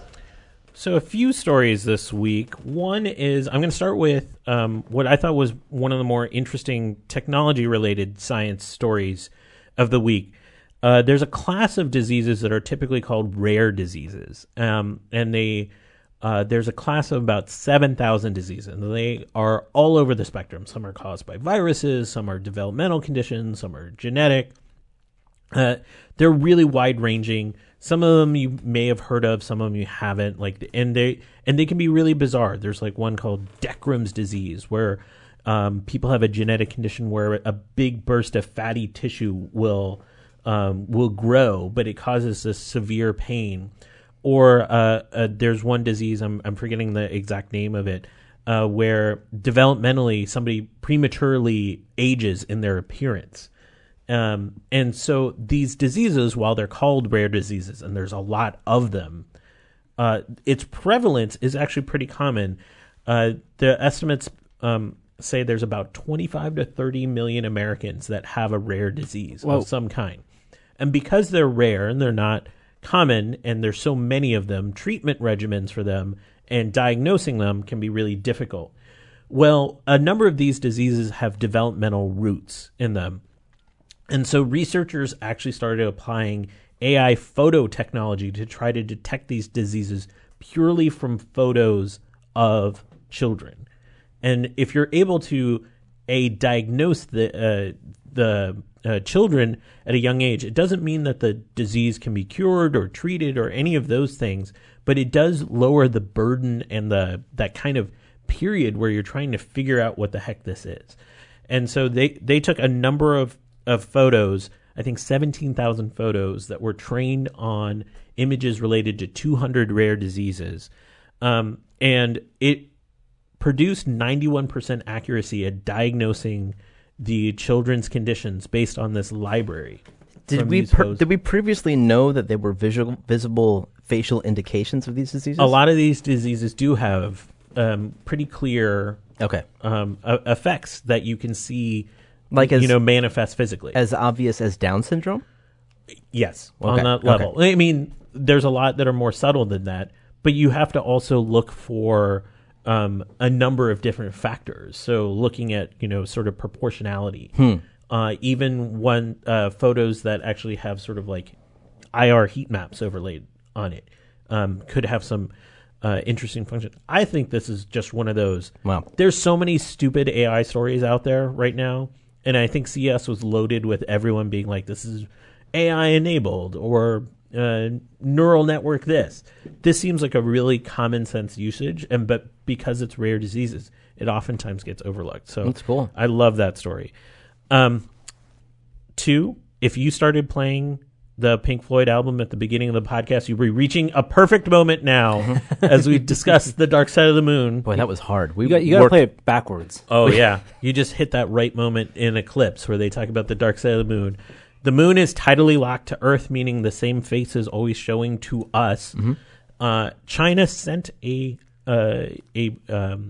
craft to the moon, but to the dark side of the moon. One of the far faces. side. Far side. It's not dark all the time. Yeah, I mean, that's the thing. People call it the dark side of the moon, but it's really just the far side of the moon. How Earth-centric. And sent some images back. And it shows that it's not entirely dark. It's kind of brownish. Einstein thought so. We have confirmation. Proof. This is less about there's less of a big scientific win here. We figured out the dark side of the moon's not dark, but it's more of a move for that space program in China, but to be able to successfully launch and land a craft in that area of the moon. And we confirmed no Transformers were present. Are there none? Oh no. I didn't even watch that movie, but I still got that reference, which I feel bad about. Okay. No, what's sad is that apparently in Chinese media, this was a big deal for sure, but it was not like the biggest story there. Like interest for people monitoring social media in China has shown that like it's really it's a news story, it's newsworthy, but it's not the rah NASA moment that we've had. Oh, really? Huh. I didn't know that. That's interesting. All right, so a biologist is walking in the woods and feels some drops of water hit her in the face. And it's coming down like rain, but it's not raining. And gets really curious. What could that be? I know that seems like the beginning of a really bad joke. It's dew that is dripping off of the leaves. It's a kind of dew. It's like a mountain dew. It's more like a doo-doo because there are these insects that are small that are inside atop this tree, and they latch on to the leaves, and they basically cycle through an enormous amount of water for their size. They're only about cycle through. They're only about a centimeter big. Perspire the water, or do they they pee urinate? it out. They urinate. Yeah, so these are called glassy sharpshooters. And what's really interesting about this is they cycle through so much water in the plant, and they're so small that most of what's coming out is just water. It's not really pee. But what they found is how is it coming down so fast? How are these drops coming so fast? Yeah. So they actually photographed it at high speed, did video, and it is coming out Their pee is being generated and flicked away by 2 hairs at their end of their anus faster than a cheetah can run. Is one of the fastest things in nature. I mean, there's a couple things that are faster. Do they propel themselves with this? No. Does it help them boost? They just have these 2 tiny hairs that protrude out from the end of their anus, and they kind of flick. They flick it. They flick this bead of water that's like quickly forms. Every action in microseconds has an equal but opposite reaction. But they're latched onto the leaf itself. Oh, they haven't evolved to use that thrust. I mean, this is a great question. If you're catapulting your pee away, what can you do with the energy generated from that catapult? That's amazing, sure. It's not as fast as the end of a tentacle of a jellyfish, which can snap at hundreds of Gs, or the punch of a mantis shrimp, but it's still pretty fast. And I think that is a great note to end on. The VR Minute. Virtual reality this week. We did a bunch of VR talk at the beginning of the show at CES, but the few things left over, not announced at CES, well, there's an update to the Rift PC side. That's right. So you're familiar with the public homes feature. You've been able to sign up for it by entering the beta program where you can share your home. Oculus Home, the one that you've designed, you've clearly spent hours and hours in there changing the rug, making sure the environment is as you like it. It's a great place while waiting for someone to jump on Discord to just throw things or fire the Nintendo blaster. Now you can set them up for public, so you can invite people over, or just allow people to visit it when you're not there. And that is going public. That is going it's rolling out to everybody this month. But you won't be there. You can do multiplayer. You can do multiplayer? Yeah. Yeah. Cool. And but you can also just set it up for people. So I have mine set up for friends only. And I actually somebody logged in and told me they liked my room. Very nice. Yeah. So I'm thinking about opening up the public. And if you do open it up to public, Oculus, you may have a chance at Oculus featuring your room in their list of featured rooms of the week. And this is like HGTV coming to your house. Yeah. Be like, I like your style, bud. So there's that. And you will also be able to stream directly to Facebook video. They just need more building blocks, things to make. A bigger library of assets. It's true. There were more released in the past couple months. Like there were special Halloween ones, like old Castlevania style furniture, and there was Christmassy stuff. I probably still have some stockings up in my home. I think I'm the only one here who's actually spent any time. I feel like this is a perfect example of something that you could spend a lot of time in, but because you can only appreciate it while in VR, I think it would be better served if there was some representation of it that you could appreciate even when you weren't in VR. So kind of like how Facebook did like the 3D images, like something like that. Or like just like if you think of your home as a virtual space and you're spending time decorating it, maybe like a way you can tap into it, like a Facebook Messenger style camera that you can peer into it. What about this other feature I mentioned? Live streaming to Facebook. So you can now do that. Just run it nonstop. From Dash 2.0. Anything that you're doing in VR can now be live streamed up to the cloud. And the camera system will be from your perspective. Yeah, I'm sure it will be. Yeah, I want the fixed camera. I want a security cam into my virtual space. Mm-hmm. That I can just open a browser, type in my address, and see and look into the space as if it's a real space. Mm-hmm. Or volumetric modeling, like the looking glass. If I had like a desktop volumetric model of my space, I can just peer into it. That'd be cool. Well, the Facebook Meetings app, what was that? Facebook, was it Spaces or something? Spaces, yeah. They kind of got into that a little bit. They had a window you could place. Exactly. That's what I'm saying. I want to be able to put like a little camera. Yeah, it makes sense. Right. I mean, that requires it to be running the whole time. Uh-huh. And that's the problem, right? This is bandwidth and server time. Right. But if you could, rent out real estate, which is just server time, pay to have a space. Persistence is what I want. I'm really curious about the live streaming feature because I've tried to watch some VR live streams on Twitch and they're hard to follow. I'm curious if the experience will be better with this live streaming to Facebook. I don't think it'll be any different. It's just more I convenient. don't suspect it will be any different. The stuff you already see on Twitch, at least, I mean, that's probably better because those are people who have taken the time to incorporate a green screen and a camera of themselves and composite it in OVR. Was it OVR? OBS. Yeah. I don't know. But it's convenient. What else? We got Rec Room has revealed some stats from last year. Oh, yeah? Yeah. How many people have installed Rec Room across all platforms? Would you imagine? 1 million. It is exactly over. Well, it's over, but it's over 1 million. Oh, yeah, it's a good milestone. It is. 400,000 player-created rooms, which is pretty good. 70 million room visits. That's good. I wonder how. I have not made a room in Rec Room, but they have a lot of interesting maker tools in there. I'd be curious how many people play the quests and what the division of playtime is between different quests. They did not say that. 5 million photos taken, 5.2 million friends made. I mean, definitely fewer people than they were hoping because they added saves. Checkpoints. Oh, well, yeah. I mean, they also have fewer players than they wanted. Otherwise, they wouldn't have allowed flat screeners in there. Yeah. No hard feelings. And I think that's it. Well, we got the USB-C adapter. So if you have one of the newfangled video cards that has the USB-C, VR Virtual Link. Thank you, Virtual Link port, you can use it on your Rift, not on your Vive. Yes. So this is an adapter that goes from USB-C to USB Type A, USB 3 Type A, and also a HDMI. Big old box that you plug your Rift into. It's A-Cells. It's a third-party adapter, but it is certified Oculus ready. I don't know why you'd do this. Technically, it also works as an extension. I guess if you want to use that port and you don't want to take up an HDMI and a USB 3 jack. And it's an extension. Yeah, it is an extension. Okay. Right? Yeah, that's true. Right. Yeah, it doesn't require any extra power, but you're also already pulling a lot of power on that video card anyway, probably. All right, and it's $50 available next week, January 14th. That does it for this week's episode of us not being at CES. Unfortunately, we'll be back next week with more tech talk.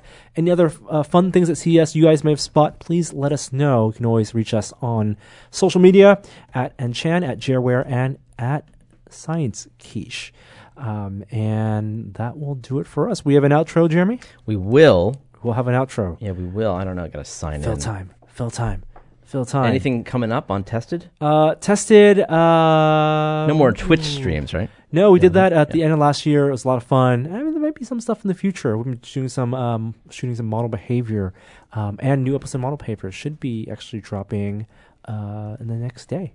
So look forward to that, or as you're listening to this, probably on Thursday. All right, here we go. Hi there, I didn't see you. Tested.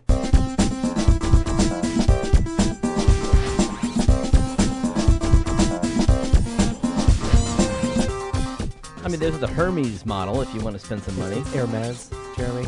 Sorry.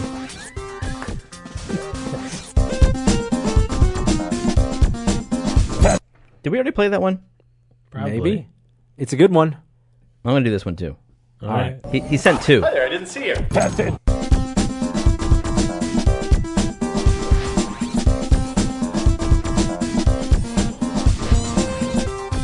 Gunther, grab the camera, trail Norm, let's live stream this baby.